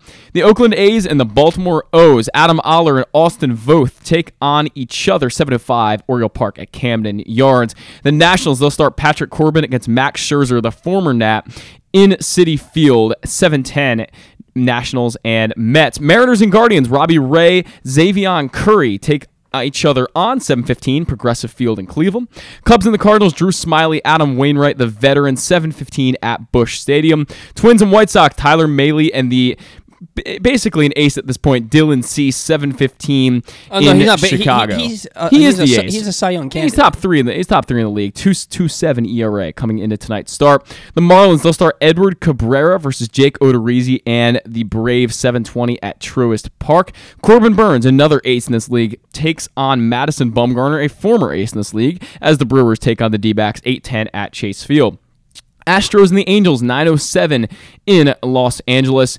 Shohei Ohtani faces off against Luis Garcia. Padres and Dodgers, the final game of the night, 9:10 at Dodger Stadium. We have Sean Manaea versus Julio Urias, who was a 20-game winner last year. Probably won't get there this year, but he faces against Manaea, 9:10 at Dodger Stadium. Manaea won 20 No, games. Julio Urias did. Who's facing Manaea tonight? Gotcha. Yeah. Gonsolin looked like he was headed there, and now I think he's out for the year. Well, Urias has 14. He's not going to get 6 more by the end of the year. He'd have to win every start from here to the end of the year. Which, he could do. He's really good, and so are the Dodgers. Right. The Dodgers make it easy to win games. Very easy. All right. So, Zach was right. There was one comment from these viewers, or I say viewer in quotes, because he was a troll who literally just viewed to troll us. But one of the comments we can't read on the air. It's too mean-spirited. Not going to read it. Yeah, we're not going to read it. But read the how many were there? There was just one other one besides that, and I feel like it was kind of mean. I feel like it's just a little bit unnecessary. He said, 2 people watching. If a tree fell in the forest and no one saw it, did it really happen? I don't know, man. You exist, and nobody knows who the hell you are. So we are here doing. I mean, we are here. So. Yeah, people saw it happen. Yeah. That was kind of mean. I don't know. I feel like that was kind of unnecessary. Look, here's the thing. People that do that, their lives are awful. I mean, that guy's miserable. Think about. I don't know what he's attacking us for, to be honest with you. Think about this guy's life here. This guy probably got offended by something I said about his favorite manager. That could have been the case. On Twitter. So he decided to get up on a Saturday morning Yeah. And instead of spending time with, he probably doesn't have a girlfriend. Guys like that don't have girlfriends. Instead of spending time with friends or loved ones or walking his dog or making himself a nice waffle, nice waffle. He decides, I'm going to get on the internet Mm-hmm. and get behind my keyboard. Make fun of Paul Valley and Zach make Goodman. fun of Paul Valley and Zach Goodman because Yeah. Paul said something I didn't like on Twitter. False, by the way. False. Because what? A lot more people watching than that. Yeah. So we have plenty of viewers. We have plenty of subscribers to... There are many platforms. Facebook is the only platform, and I believe that was the one he was going off of. And there are more viewers elsewhere. So just to put that out there. And people will listen to it in podcast form after the show airs live. So, look, this dude... I mean, frankly, I find it kind of funny. I was laughing when he sent it. I just had to read it. I had to read it. He's a sad human being. And I guarantee you, it's one of those guys that I blocked this past week. Oh, it has to be. You definitely said something he didn't like. Yeah, that's got to be what it was. On Twitter. Like, you got your feelings. It's so funny, man, because these people... So, I'll say something, and somebody will respond in a disrespectful manner. Mm-hmm. So, I respond back as somebody who's been disrespected. Yeah. I don't call names. No. I don't insult them. I just basically tell them I feel this way because I believe this is the right way to feel. Mm-hmm. But I do it in a manner that makes these people call me sensitive. They're like, why can't you just take what people say about you and not be sensitive about it? And I'm thinking to myself, you were literally accusing me of doing the thing that you did first. right. Because yeah. you saw something and you got so butthurt about what I said that you had to respond to me and call me a clown. You know what, though? That's Twitter. That's Twitter. That's what you should come to expect at this point. No, and that's the thing. Like, I don't the keyboard warriors. I don't really care. Mm-hmm. Like, it gives me anxiety because I just don't like fighting with people. Yeah. And more so than anything, two things. One, I want people to come on my show. Yeah. And if I spew too much hatred towards the manager, it might make people that would come on the show maybe not come on the show because they work for the team. We need to get Brandon high. That'd be great. That'd be all right. And two, I just don't like fighting with people. I don't enjoy it. I love this team. I don't like saying negative things about them. I don't like fighting with people about a team that we both want to win. Right? Both people that are arguing want the team to win. Right. I just believe they're not winning because of this, and you want me to be happy that they're winning it all. Right. I don't know. I'm not that guy. I'm not a guy who's satisfied with just mediocrity. But and the Orioles have been far better than that. I want them to be the best that they can be. Which leads right into our Orioles banter segment. Hey! Don't do that. And you got to do that. That's right. You got to do the voice. You got to do the. No. Don't cut me off and start a segment, bro. Go ahead. Don't cut me off Paul, and start a segment Paul, before I'm ready. Finish your statement. Can't believe you just did that. I might have to find it. I might need a new producer and co-host. No, but look, this guy is obviously somebody who got upset with me about something that I said on Twitter, and I think I probably know who the guy is, and whatever. Nobody tells you. You don't have to watch. You don't have to follow. You don't have to subscribe. I want other people who actually matter and who care to watch and subscribe. Having said that, now it is time for Orioles banter. There it is. All right. So the Orioles banter today. I want to look ahead to the 2023 Orioles roster. Okay. And not the entire roster. I don't feel like doing that right now. That's something we can do for on an off-season show. Yeah. But we've talked a lot about the starting rotation.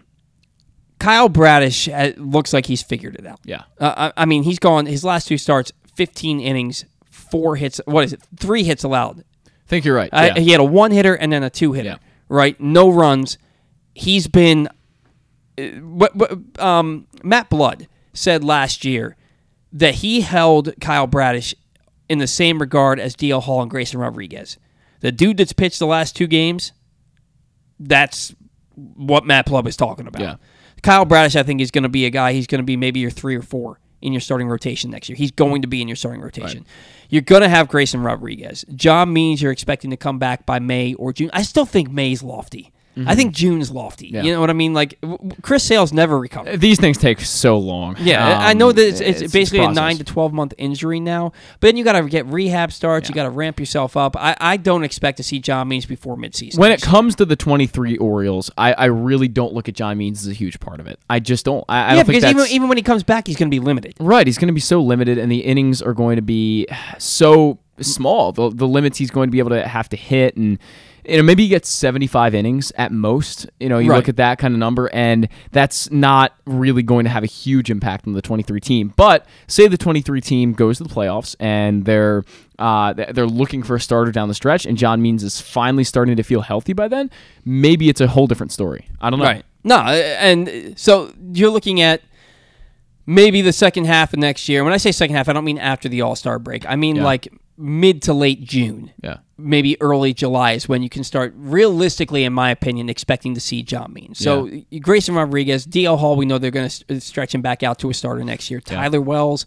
Now, is Tyler Wells a guy that you put back in the rotation? Is he a guy that you put back in the bullpen? Oh, rotation, 100%. Yeah, he proved to him, basically everyone, including me, and I was a skeptic, that he is far, far better in the rotation. And maybe it's not even that. It's just that this is where he belongs, and his pitch quality was excellent. He was simply being effective. I mean, just looking at the numbers proves that. So Wells, again, definitely back in the rotation. I think that's a guy you can pencil in as your probably 1 or 2 starter for next year. 1 or 2? No. He was so excellent. No, he's going to be on the limit again next year. Well, sure, of course, but it doesn't mean he can't be at the top of your rotation. Well, I think what I'm looking at, I think he's easily one of the better pitchers in this roster. Regardless of anything. Yeah, regardless of anything. Regardless of anything. So I'm looking at, so let's see, Austin Voth. He is arbitration eligible for the first time in 2023. He's not a free agent until 2026, so he's going to be under Orioles team control. That's a dude who you can make a legitimate argument could be your 1 or 2 next year. With the stuff that he has and the way that he's pitched for 2.5 months now, that's a guy that you can, and he's not going to be on a limit. He's not going to be on an innings limit next year. Tyler Wells will be. That's one of those small sample size cases for me. I still want to see Voth do it over the... I mean, he's done it for 13 starts. He has. I just would love it to be 30. And that's, that's more indicative, I guess, or not indicative, but that's what a full season looks like. And that's what he'd really have to give you to be there for a full season. But he's earned every opportunity I agree. to be a part of this rotation next year. And that's the point of this exercise, right? Is that he's earned that spot. Yeah. Grayson Rodriguez is 100% going to earn that. Has 100%. No question. He's going to be in your starting rotation. Kyle Bradish. Yeah. If he continues doing what he's doing right now, that's a duh, right? Right. I mean, you're looking at what I talked about before with the guys that we were penciling in. With air quotes there. Kyle Bradish is there, right? I mean, he was pitching to about a 70 ERA before he came back from the injury, and they still threw him back into the rotation. So that should show you how much confidence and his ERA since coming back from the rotation is something like 2.66. Very good. Yeah. He's been phenomenal. Yeah. Dean Kremer. I mean, look at the last 6 starts. In 16 starts this year, his ERA is 3.22. Right. He's having a hell of a year. He is. So you look at it. For your starting rotation next year, you've got Grayson Rodriguez, Tyler Wells, Austin Voth, Dean Kremer, Kyle Bradish. Right. Spencer Watkins is a free agent after this year. I don't expect him to be back. I wouldn't think so. Jordan Lyles, you can pick up the option. Maybe he's back next year. Do you really want to pay a guy $11? Honestly, he's going to be in your rotation next year if you pick up the option. Right. Right. I would think he's more worth what he is now. Around $7 million. I'm not sure what he's done is worth $11 million. He's been better this year than he was last year. He has been. But I mean, with a good month of September, he could pile up 13, 14, maybe 15 wins and get his ERA below 4. And then you look at a pitcher like that, and he only costs you $11 million. That's somebody who I could see being around next year. So then, what do you do with DL Hall? What do you do with John Means? It's a tough. John Means, again, maybe not so much in the equation, especially early on. Maybe come August he'll be really big in the picture. Mm-hmm. And that's a huge trade deadline acquisition without making a trade. For the home stretch there. He's going to get some rehab starts. I assume he'll probably have like 4 of them. He'll go to Bowie and Norfolk and do his thing and be up probably after a month of rehab, and then probably a 75-inning limit. So, yeah, he's not so much penciled in for me, but it's the guys like Grayson Rodriguez and DL Hall and some of these other guys that, and I'm sure there are more that they'll come up with either through trade in the offseason or whatever. There'll probably be more pitching prospects added at some point.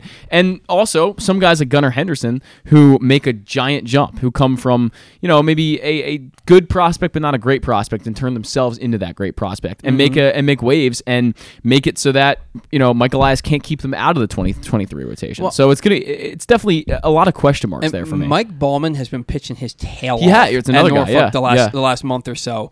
And that's a guy, I heard a rumor he might be the extra player for the doubleheader. Maybe he starts one of those games so you keep your rotation on its normal schedule. That would make very much sense. Yeah, so you could see Mike Ballman get a start here in Baltimore. And that's a guy who probably has late inning reliever written all over him, but he's a potential guy for your rotation who can start in a pinch. Basically, I look at this team and I see they have so many starter options. Are you really going out and spending $25 million a year on Carlos Rodon, or trading for Shane Bieber, or trading for Pablo Lopez, or signing Jacob DeGrom? And here's the other thing: how much is DeGrom going to cost you? And this is a guy who's been injured the better part of the last 2 years. I would say DeGrom's getting 30 plus per year. I mean, he's got a teammate making $40 million, and who he's probably right. Better than. He's going to make 30 plus a year, and it's going to be really hard. It's going to be really hard to sign him, and regardless of the injuries. I mean, those are. I think teams will consider them, but not really put too much weight into them because he's Jacob DeGrom, and someone said it the other day. It might have been Paul Goldschmidt. I can't remember who it was, but he said he's already one of the greatest pitchers to ever do it. He is one of the goats out there. If you look at what he's been able to do, not so much statistically, but just the talent level of what Jacob DeGrom has been able to do. He's going to get $30+ million a year. That would be very tough for the Orioles to go out and get. But I think with a guy like Carlos Rodon, I'm not saying I support signing Carlos Rodon or I want to sign Carlos Rodon, but you get what you pay for with him. I think you're getting a pretty consistent player who's going to give you a lot of good starts, maybe a bad one mixed in here or there, but you just don't know as much what you're getting with a guy like Austin Voth, and you're getting what you pay for with Carlos Rodon. It's a more consistent approach to building a team. Yeah, no, absolutely. I think we can all agree that they're going to go out there and sign a free agent starting pitcher. Yeah. I just don't know. There's always a need. Right. But are you pushing somebody else out? Right. We're not really saying are they going to sign a starting pitcher? They are. It's just who, I think, is the question, and how much are they going to be willing to spend on it? Is it going to be $30 million or is it going to be 10? There's a big difference there, huge. And then I look at, and we talked about this with Stan, I look at the Orioles outfield. Yeah. And again, we thought Anthony Santander was getting traded at the deadline. We thought he was a lock. He's still here. And not only is he still here, he's the Orioles' most productive hitter. He's going to push 30 homers. He's going to push 100 RBIs this year. He's been healthy, knock on wood. Made a really nice catch in right field. He got a late jump on it, but made a really nice catch in right field last night. Cedric Mullins has been, despite his good August and him having a good year overall, he doesn't play against lefties. You have your starting all-star center fielder, you bench him against lefties. I don't like that. Cedric Mullins, he's too good of a bunter. He's too good of a player, has too much speed, helps you too much defensively to justify putting him on the bench. And yeah, you can say Ryan McKenna's he's not Cedric Mullins. He's not as good an outfielder as Cedric Mullins is. So you can, to me, I think he gets traded. And I've said this is the third year in a row now that I've said this.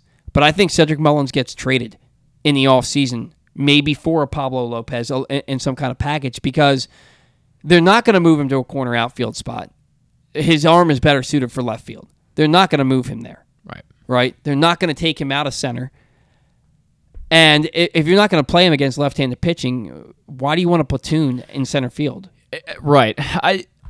Unfortunately, his value has started to diminish, and that's one of the big problems they'll find when they... Still a guy who's going to finish a year with 15 homers and over 30 stolen bases. Oh, by no means is he bad. He's like a four-win player. Right. And I think he's at 3.3 right now, which is... He'll be a 4-win player by the end of the year, probably. Right. I mean, that's 3.3 is great by all means, but I think that the Orioles are starting to realize, again, and I've said this many times, that they have so much more down in that farm system. There's so much talent, so much potential from so many of these guys, and a lot of them we don't even talk about. I mean, the Reed Trimbles of the world, the John Rhodes, we kind of just ignore them because there's guys like Colton Cowser there and Heston Kjerstad that were picked in the first round and are frankly bigger names. But they have so much ready to go in probably 2 years and less that they're going to have to start making some of these tough decisions. And Cedric Mullins being traded, you're not going to get what you could have gotten for him at the previous offseason in the 2021 offseason, but you'll still get probably something pretty good because he's a productive hitter. And the fact that he doesn't play against lefties, maybe not so much his fault and more Brandon Hyde's that he doesn't play him. I mean, that he doesn't write the lineups. Brandon Hyde does. But it's more. I guess it speaks to the fact that he's regressed a little bit from that side of the play against left-handed pitching. We knew a regression was coming. It has to be. There's no way he was going to hit close to 300 and put up another 30-30 season. Like if he did that, then how the hell did we miss this? Right? Why didn't some pitching coach say you are way better when you bat just left-handed? Just do that way sooner. And then Austin Hayes. The Austin Hayes that plays for the Orioles right now can't play on the next winning team. He can't be a part of that team. I'm with you. And I love Austin Hayes. I think that he is a way better player than we've seen for the last 3 months. But you can't justify, or 2 months, you can't justify keeping that guy as a starting player because he's either regressed and gotten worse or he's hurt. And when I say he's hurt, it means he's hurt again because this happens every year. Right. And now and he's playing through it, but at what cost? Right. Why not put him on a 10-day IL to get his wrist healthy, or get him the healthiest that he can be, so that he can get back to being Austin Hayes. Right. Right now, the at-bats that he takes, the pitches that he swings at, absolutely awful. It's been brutal. He's been absolutely awful since the end of June. And we can't keep pretending it's okay. Not when you have a team that's making a playoff run here. Unless he gets hot, how can you continue to play him every day? Yeah, I mean, at that point, he's becoming another platoon bat. But the splits, again, I don't believe they really go in his favor either way, where you would say, man, we have to play this guy against righties, we have to play this guy against lefties, because he, frankly, for the past 2 months has been worthless against both. He just hasn't done a lot, and his WAR has been decreasing rapidly. He was up at like 2.7 at one point. He's down to 1.9. It's just decreasing rapidly because he's, frankly, hurting the team at the moment, striking out way too much. The swing decisions have been terrible. And again, when we talk about swing decisions and the way the Orioles value them and the way baseball has started to value them and the trend of baseball just going that way, Austin Hayes does not fit in with that at all. And neither does Ryan Mountcastle. But I think there's an argument to be made that Ryan Mountcastle is a bit of a better hitter just naturally than Austin Hayes is. Mountcastle, when I look at Mountcastle, I think Austin Riley. I think a guy who came up and had this big first-round potential, and his first couple years showed a ton of power, but also struck out a bunch, and then figures it out his third full season to the point where, and for Austin Riley, it was really his second full season because he got a little taste second half of 2019. Then 2020 he had the full year. 2021 he really took off last year. Well over 300. He hit over 30 homers, drove in over 100. Doing the same thing this year.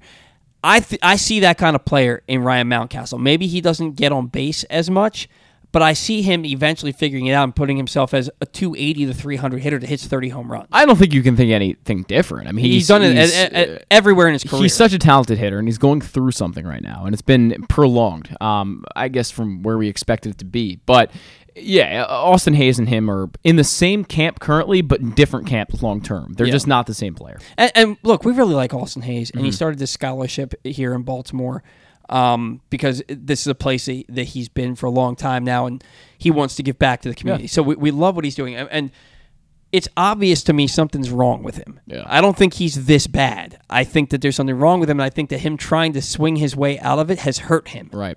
And maybe he needs an off season to get his head right and get back to being Austin Hayes. But right now, he ain't that guy. And you have Kyle Stowers sitting on your bench wasting away all week because you're playing Austin Hayes every day. And then next year, Colton Cowser will probably be here at some point. He's gotten off to a slow start in Norfolk this week, but he hit his first home run the other day for Norfolk. He got on base a few times last night, scored 3 runs, another base hit. So after barreling one up, I think his bat's starting to catch back up. Colton Cowser is going to be here next year.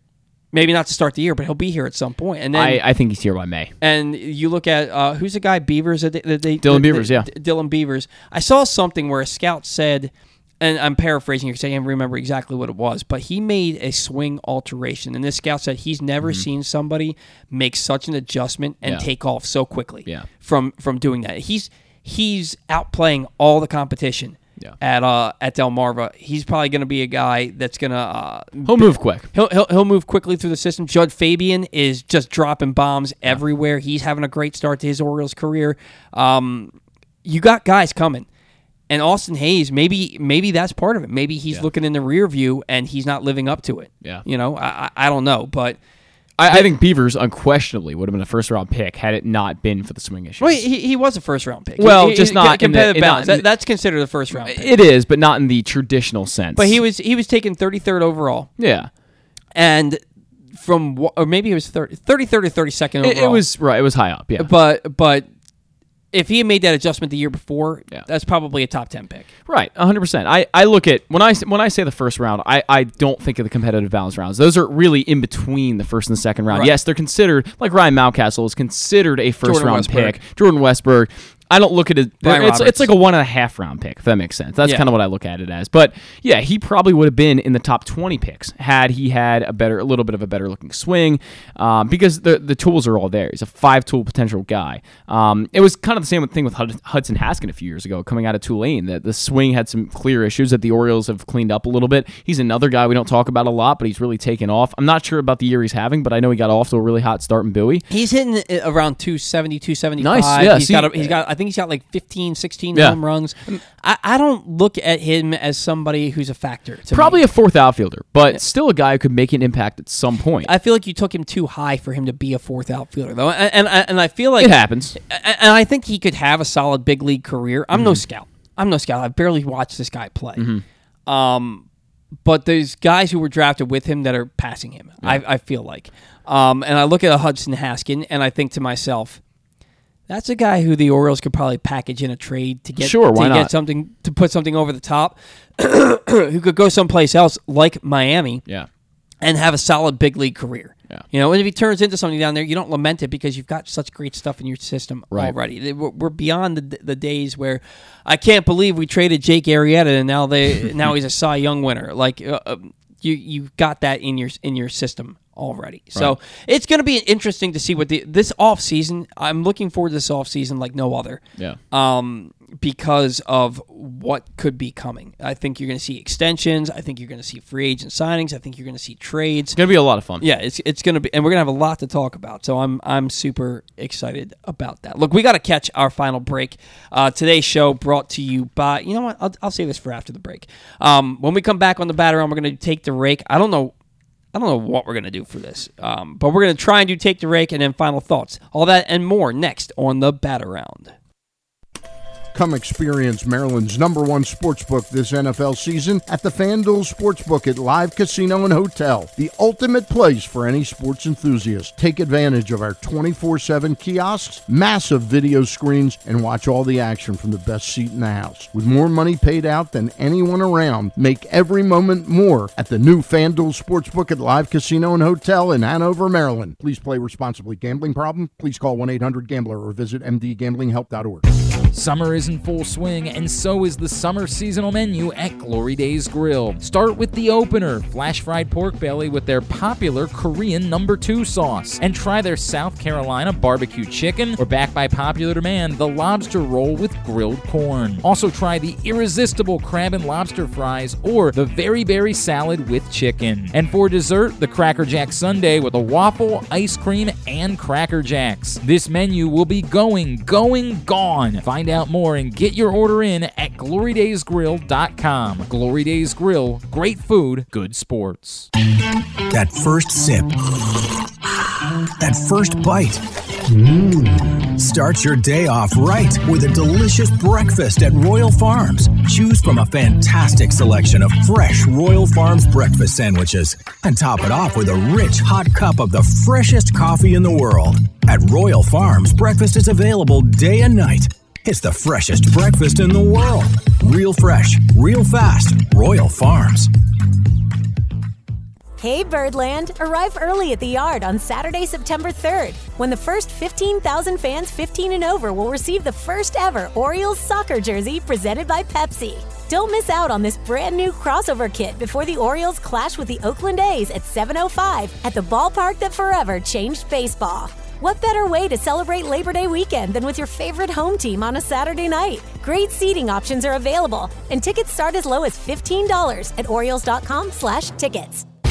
The latest edition of Press Box is available now. On the cover, Bo Smolka profiles Ravens tight end Mark Andrews' path to NFL stardom, from his late decision to play the sport full-time through having to overcome type 1 diabetes and more. Also, inside, we introduce you to football players at Maryland, Navy, Towson, and Morgan State. And we give you everything you need to know for betting football this season. Press Box is available for free at over 500 area locations, including 60 Royal Farm stores. And you can always find the entire edition, as well as the best daily coverage of the Demos, Ravens, and Terps at PressBoxOnline.com. Swagger is a daily fantasy sports site created for sports fans who want some skin in the game and a real shot at winning. Forget plus-minus odds, Swagger uses points for a better way to understand probabilities. If you're tired of losing because of one bad pick, with Swagger, you don't need to be perfect to win. You just create a lineup of 4 to 10 simple player props and score points for the ones you get right. So you can be half right and all right with Swagger. Swagger offers the most player props and biggest payouts of any DFS site, as much as 50 times your buy-in. Plus, you can play all the major pro sports, including your favorite local teams. If you're ready to play, visit playwithswagger.com/pressbox to sign up, and Swagger will give you $10 free to try them out. Plus, they'll match your first deposit 100% up to $100. It's free money to play with Swagger. Swagger, daily fantasy for all fankind. Playwithswagger.com/pressbox.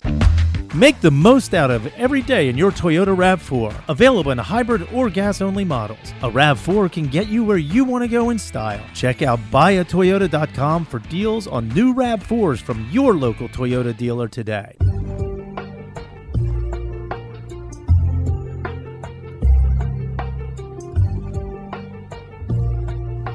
All right, welcome back to our final segment here on the Bat Around. Been a really nice show today. Paul Mancano was great. Stan was great as always. Certainly appreciate those guys. Want to remind you that Take to Rake is brought to you by Simply the Bets and Weekend at Bookie. Sports betting has come to Maryland, and we're ready to help you win some money. Tune in for Simply the Bets every Tuesday morning at 11:40, where Fendel Sportsbook General Manager Leon Twyman and VSiN's Aaron Oster join the guys every week to give you all of the info you need and offer you a few winners. And then every other Thursday at 11:40, tune in for Weekend at Bookies as Andrew Stecca and Alloy Sports' Brad Kronthal help make you some money for the weekend. So come win some money with us on Simply the Bets every Tuesday and Weekend at Bookies every other Thursday, brought to you by the Findle Sportsbook at Live Casino and Hotel Maryland. Listen at PressBoxOnline.com/radio and watch at YouTube.com/PressBoxOnline. All right, so take the rake. This was a weird week. They've been weird recently. The Orioles' offense is real. I mean, they went 4-2 on a 6-game road trip and scored 14 runs in those 6 games. The Orioles' offense has not been good for a good bit now. I took Adley Rutschman. He went 2 for 18 with 2 walks and an RBI. And that RBI came last night. You took Kyle Stowers, who played once all week, and I think he went 0 for 4. Do we have there is no way to get a winner out of this. There's no winner. Like if there's going to be a tie, I think we both just lose. You know what I mean? Like this is a tie. I agree. Let's just add on a loss for both of us to the end of year tally. Yeah, we'll just add on a loss because 2 for 18 and 0 for 4, not good. Yeah, so we're not gonna pretend that either one of them raked. No. Rutschman didn't. And Stowers didn't get the opportunity. Right. So we are going to move on to this week's picks. I believe you won the previous time, so you still get to pick maybe? first. I think so. Yeah. I think I had Rutschman in 1, so yeah. This is a tough pick.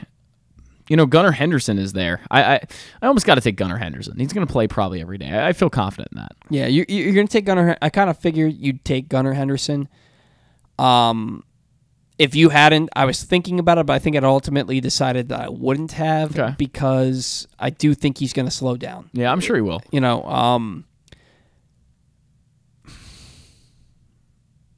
I'm taking Ryan Mountcastle. Okay.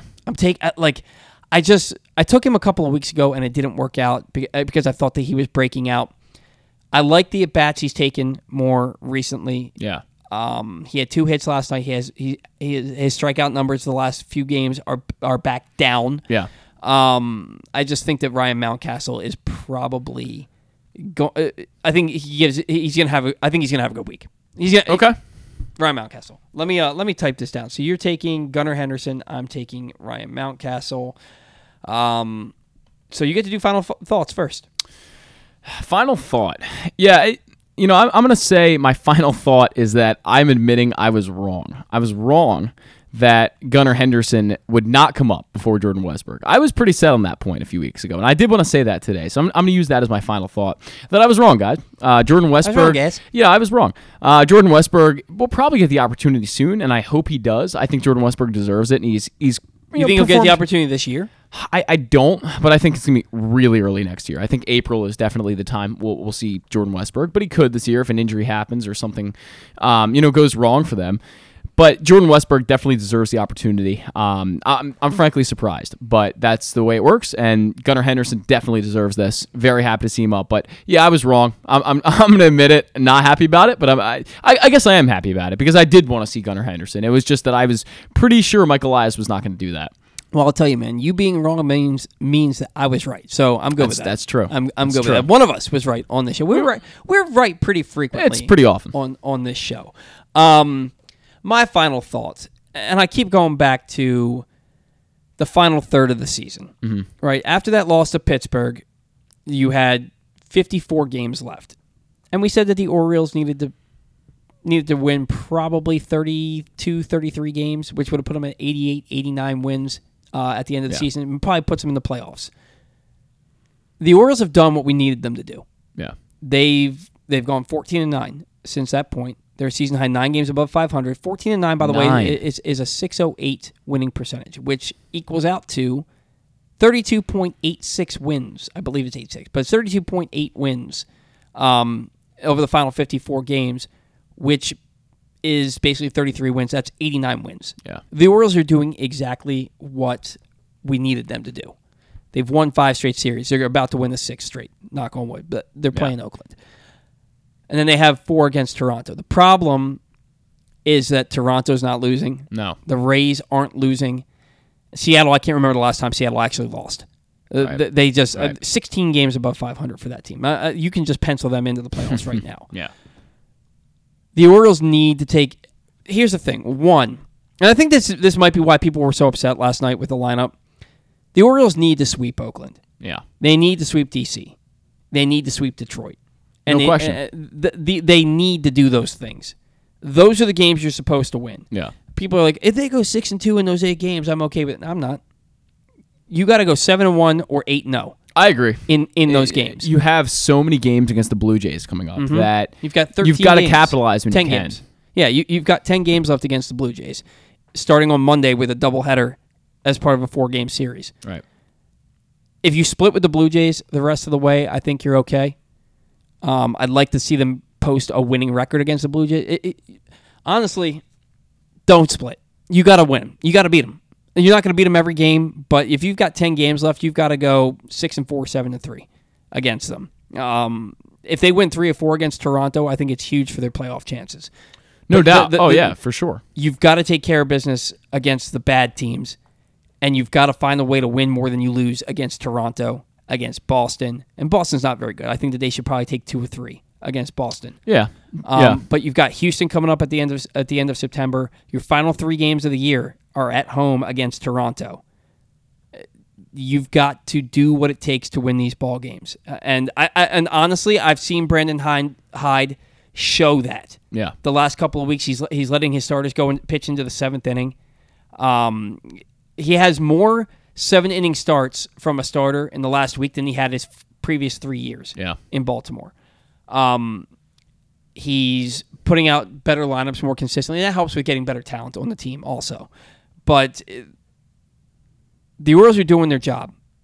Take care of business against the bad teams and find a way to win more than you lose against the teams that are in front of you, and they'll be in the playoffs. That seems so simple. Yeah. But it's what's got to happen. It's absolutely what's got to happen. Before we get off of here, I do want to ask you about Lamar Jackson. Mm-hmm. I am inclined to believe that the Ravens are going to sign him. Okay. I don't know when, but I can't imagine not. Okay. I can't imagine them not. Now, you listen to, there are some people on the radio, I won't mention them by name. They have like an agenda against the Ravens. It's very obvious. I know who you're talking about. Everybody probably does. They have an agenda against it. It's obvious. To the point where like I can't listen anymore. Mm-hmm. But the one guy seems adamant that he doesn't think Lamar Jackson's in Baltimore for the long term. I think that the Ravens would be crazy not to sign him. I think he's going to put up an MVP year this year. I think he's going to win the MVP this year. Okay. What are your thoughts? Do you think the Ravens sign him, and do you think he gets a fully guaranteed deal? Yeah, I was actually arguing with a few people on Twitter about this week because I put a tweet out there after Lamar put out a few cryptic tweets this week, and I put out one that I said, he's gone. That was my knee-jerk reaction to this Lamar tweet that he put out. And I would have said a year ago, you're crazy if you think Lamar Jackson's leaving Baltimore. You're crazy. He's going to be a Raven for life. That was what I was inclined to believe. Now, I'm starting to lean towards the opposite of that. I'm starting to think that the relationship between Lamar Jackson and specifically ownership here, I think might be part of the issue, and just not being able to offer enough money and what he wants. He wants a fully guaranteed deal is kind of been the term that everyone's using right now, and that's what Deshaun Watson got, but that's an outlier because Russell Wilson got extended this week. He didn't get anywhere near a fully guaranteed deal, and there's been a lot of other guys. Kyler Murray didn't get fully guaranteed. Right, so Lamar Jackson expects a fully guaranteed deal, and the Ravens probably aren't willing to give that to him. That seems like the issue right now. So I'm inclined to believe that the relationship is deteriorating, and that's why I don't believe Lamar Jackson will be with the Ravens long term. And people keep telling me, they say, well, they can franchise tag him 2 years in a row, but my point about that would be, look, Lamar Jackson could get a contract from another team if the Ravens allowed him to hit free agency and make $40 million. If you franchise tag him, he makes what, like 17, 18 million? It would be more. Way more. It'd be more? Way more. But he'd still be losing out on money regardless, wouldn't he? So he's making $23 million this year. Okay. Oh, okay. Yeah. If they franchise him next year, he stands to make like $43 million. Would that be okay? And if they franchise him the year after, he stands to make over $50 million. But because you have to look at. Is that true? Yes. Okay. It's the top 5 average salaries at the position. Interesting. Okay. The average of the top 5 salaries, and you got to look at. This is why I do a baseball show, by the way. Pat Mahomes is making $45 million a year. Yeah. Right. Aaron Rodgers is making $50 million a year. Mm-hmm. Josh Allen is making $45 million a year. Okay. Yeah. Kyler Murray is making over $40 million. You have Deshaun Watson making over $40 million. Plus. A lot of those are, I don't know if they're backloaded or not, but they go up each year. Like their salary goes up each year. So plus, and you also have Joe Burrow's going to get a contract in the next year or two. You have these rookies. Justin Herbert's going to get a contract. So by the time it gets to that, you're going to have 5, 6, 7, 8 guys making $50 million a year at that position in the league. Lamar Jackson, what people think he's doing is $23 million this year, $43 million next year, $50 million a year after that. Yeah. So you're looking at a guy who's just made like $119 million or $116 million over 3 years, and then he's going to sign a long-term contract after that. Keep in mind, he said on LeBron James' show earlier this year, he wants to be a billionaire. Mm-hmm. This is a guy who can make over $100 million in the next 3 years and then still get a contract that pays him generational wealth. Yeah. Right? To me, I don't think we can't say definitively what Lamar Jackson expects. We don't know what he expects. Yeah. People are going to say he expects to get what Deshaun Watson got. Well, nobody else is getting that. You can't use Russell Wilson's contract because Russell Wilson's 33 years old. Yeah. He's almost 10 years older than Lamar Jackson. Right. The contracts that you can look at, realistically, Kyler Murray. Murray, and then what Joe Burrow gets. Joe Burrow, to me, is the final piece of this puzzle. If if you look at what Joe Burrow gets, because he's the only one on that list, because you can't, like I said, you can't count Russell Wilson. He's 33. Joe Burrow is the only person in the last 2 years that's done something that Lamar Jackson hasn't done. Yeah. And that's go to a Super Bowl. Right. Patrick Mahomes, he was the first to sign these contracts, and it's all backloaded. Yeah. He got so much money up front, but it wasn't all guaranteed, and that's going to get reworked. These new contracts with all this money guaranteed, that we've never seen before. Joe Burrow's going to be the final piece. Okay. And he can say, yeah, Lamar, you have an MVP, but I went to the Super Bowl my second year. And really my first year because I was hurt most of my first year. I think my point still stands in a sense because guys don't like playing under the franchise tag. That's generally what the reputation of the franchise tag is around the league. And even if he's being paid $45 million, which I was not aware of, I thought it'd be a lot less than that. But even if he is being paid that much, I still don't think he wants that because I think he wants long-term security. And he thinks, hey, if the Ravens had let me hit free agency, I would have been able to get that long-term security a lot sooner. I think Lamar Jackson wants to turn the quarterback salary world on its head. I don't think he wants 10 years. I think he wants to sign 3 to 4 year deals. I agree with you. Where he's making $50 to $70 million a year. Super high AAV. Yeah. For like what Max Scherzer did, 3 years at $40 some odd million a year with the Mets. I think that's what Lamar Jackson wants to take football into. Right. I think that's what he's looking for. So he can start that by playing this year and then playing next year on the franchise tag and the year after on the franchise tag, along with the $23 million in his fifth year with the Ravens. Right. And that starts that, and then 3 years, $120 million, 3 years, $150 million, 3 years, $180 million. Yeah. Right. And I think that's what he's looking to try to do. I don't know that he expects to get all that money guaranteed, but if you give him the highest average annual value that any quarterback's ever gotten, and then on top of that, make 180 million of it guaranteed. Yeah. That might be able to get it done. The Ravens just have to come to the plate. And if they don't, somebody else is going to. You can't let this dude leave your franchise. Well, that's what I'm saying. I mean, someone else is going to do it if the Ravens don't. And that's what Lamar, I'm sure he's very well aware of that fact. And my skepticism of whether this gets done kind of stems from the fact that the relationship to me is deteriorating a bit. And the fact that it's taken almost, a year and a half now since he's been eligible to get a contract. And they've been really, I don't think, made a lot of progress. I mean, we've heard from Eric DeCosta, we've heard from Lamar Jackson both at the podium that they've made progress, that they've talked. But, we really haven't heard a lot. We've never heard what a definitive offer was from the Ravens. We don't really know if the Ravens we assume they made a definitive offer, but we don't know.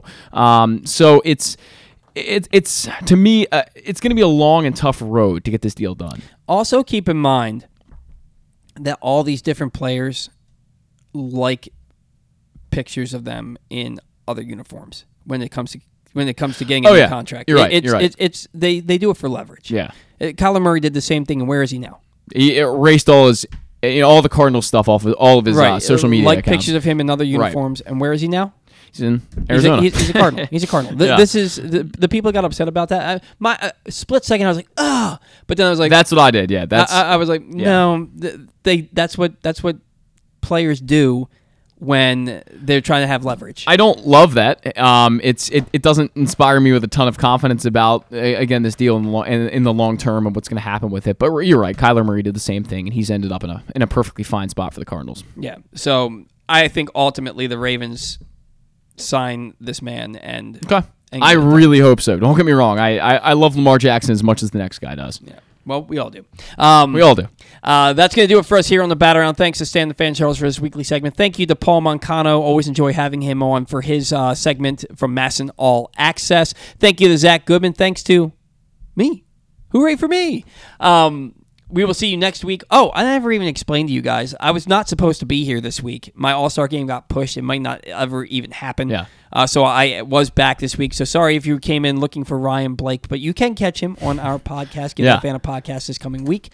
Until next week, thanks for tuning in. See ya.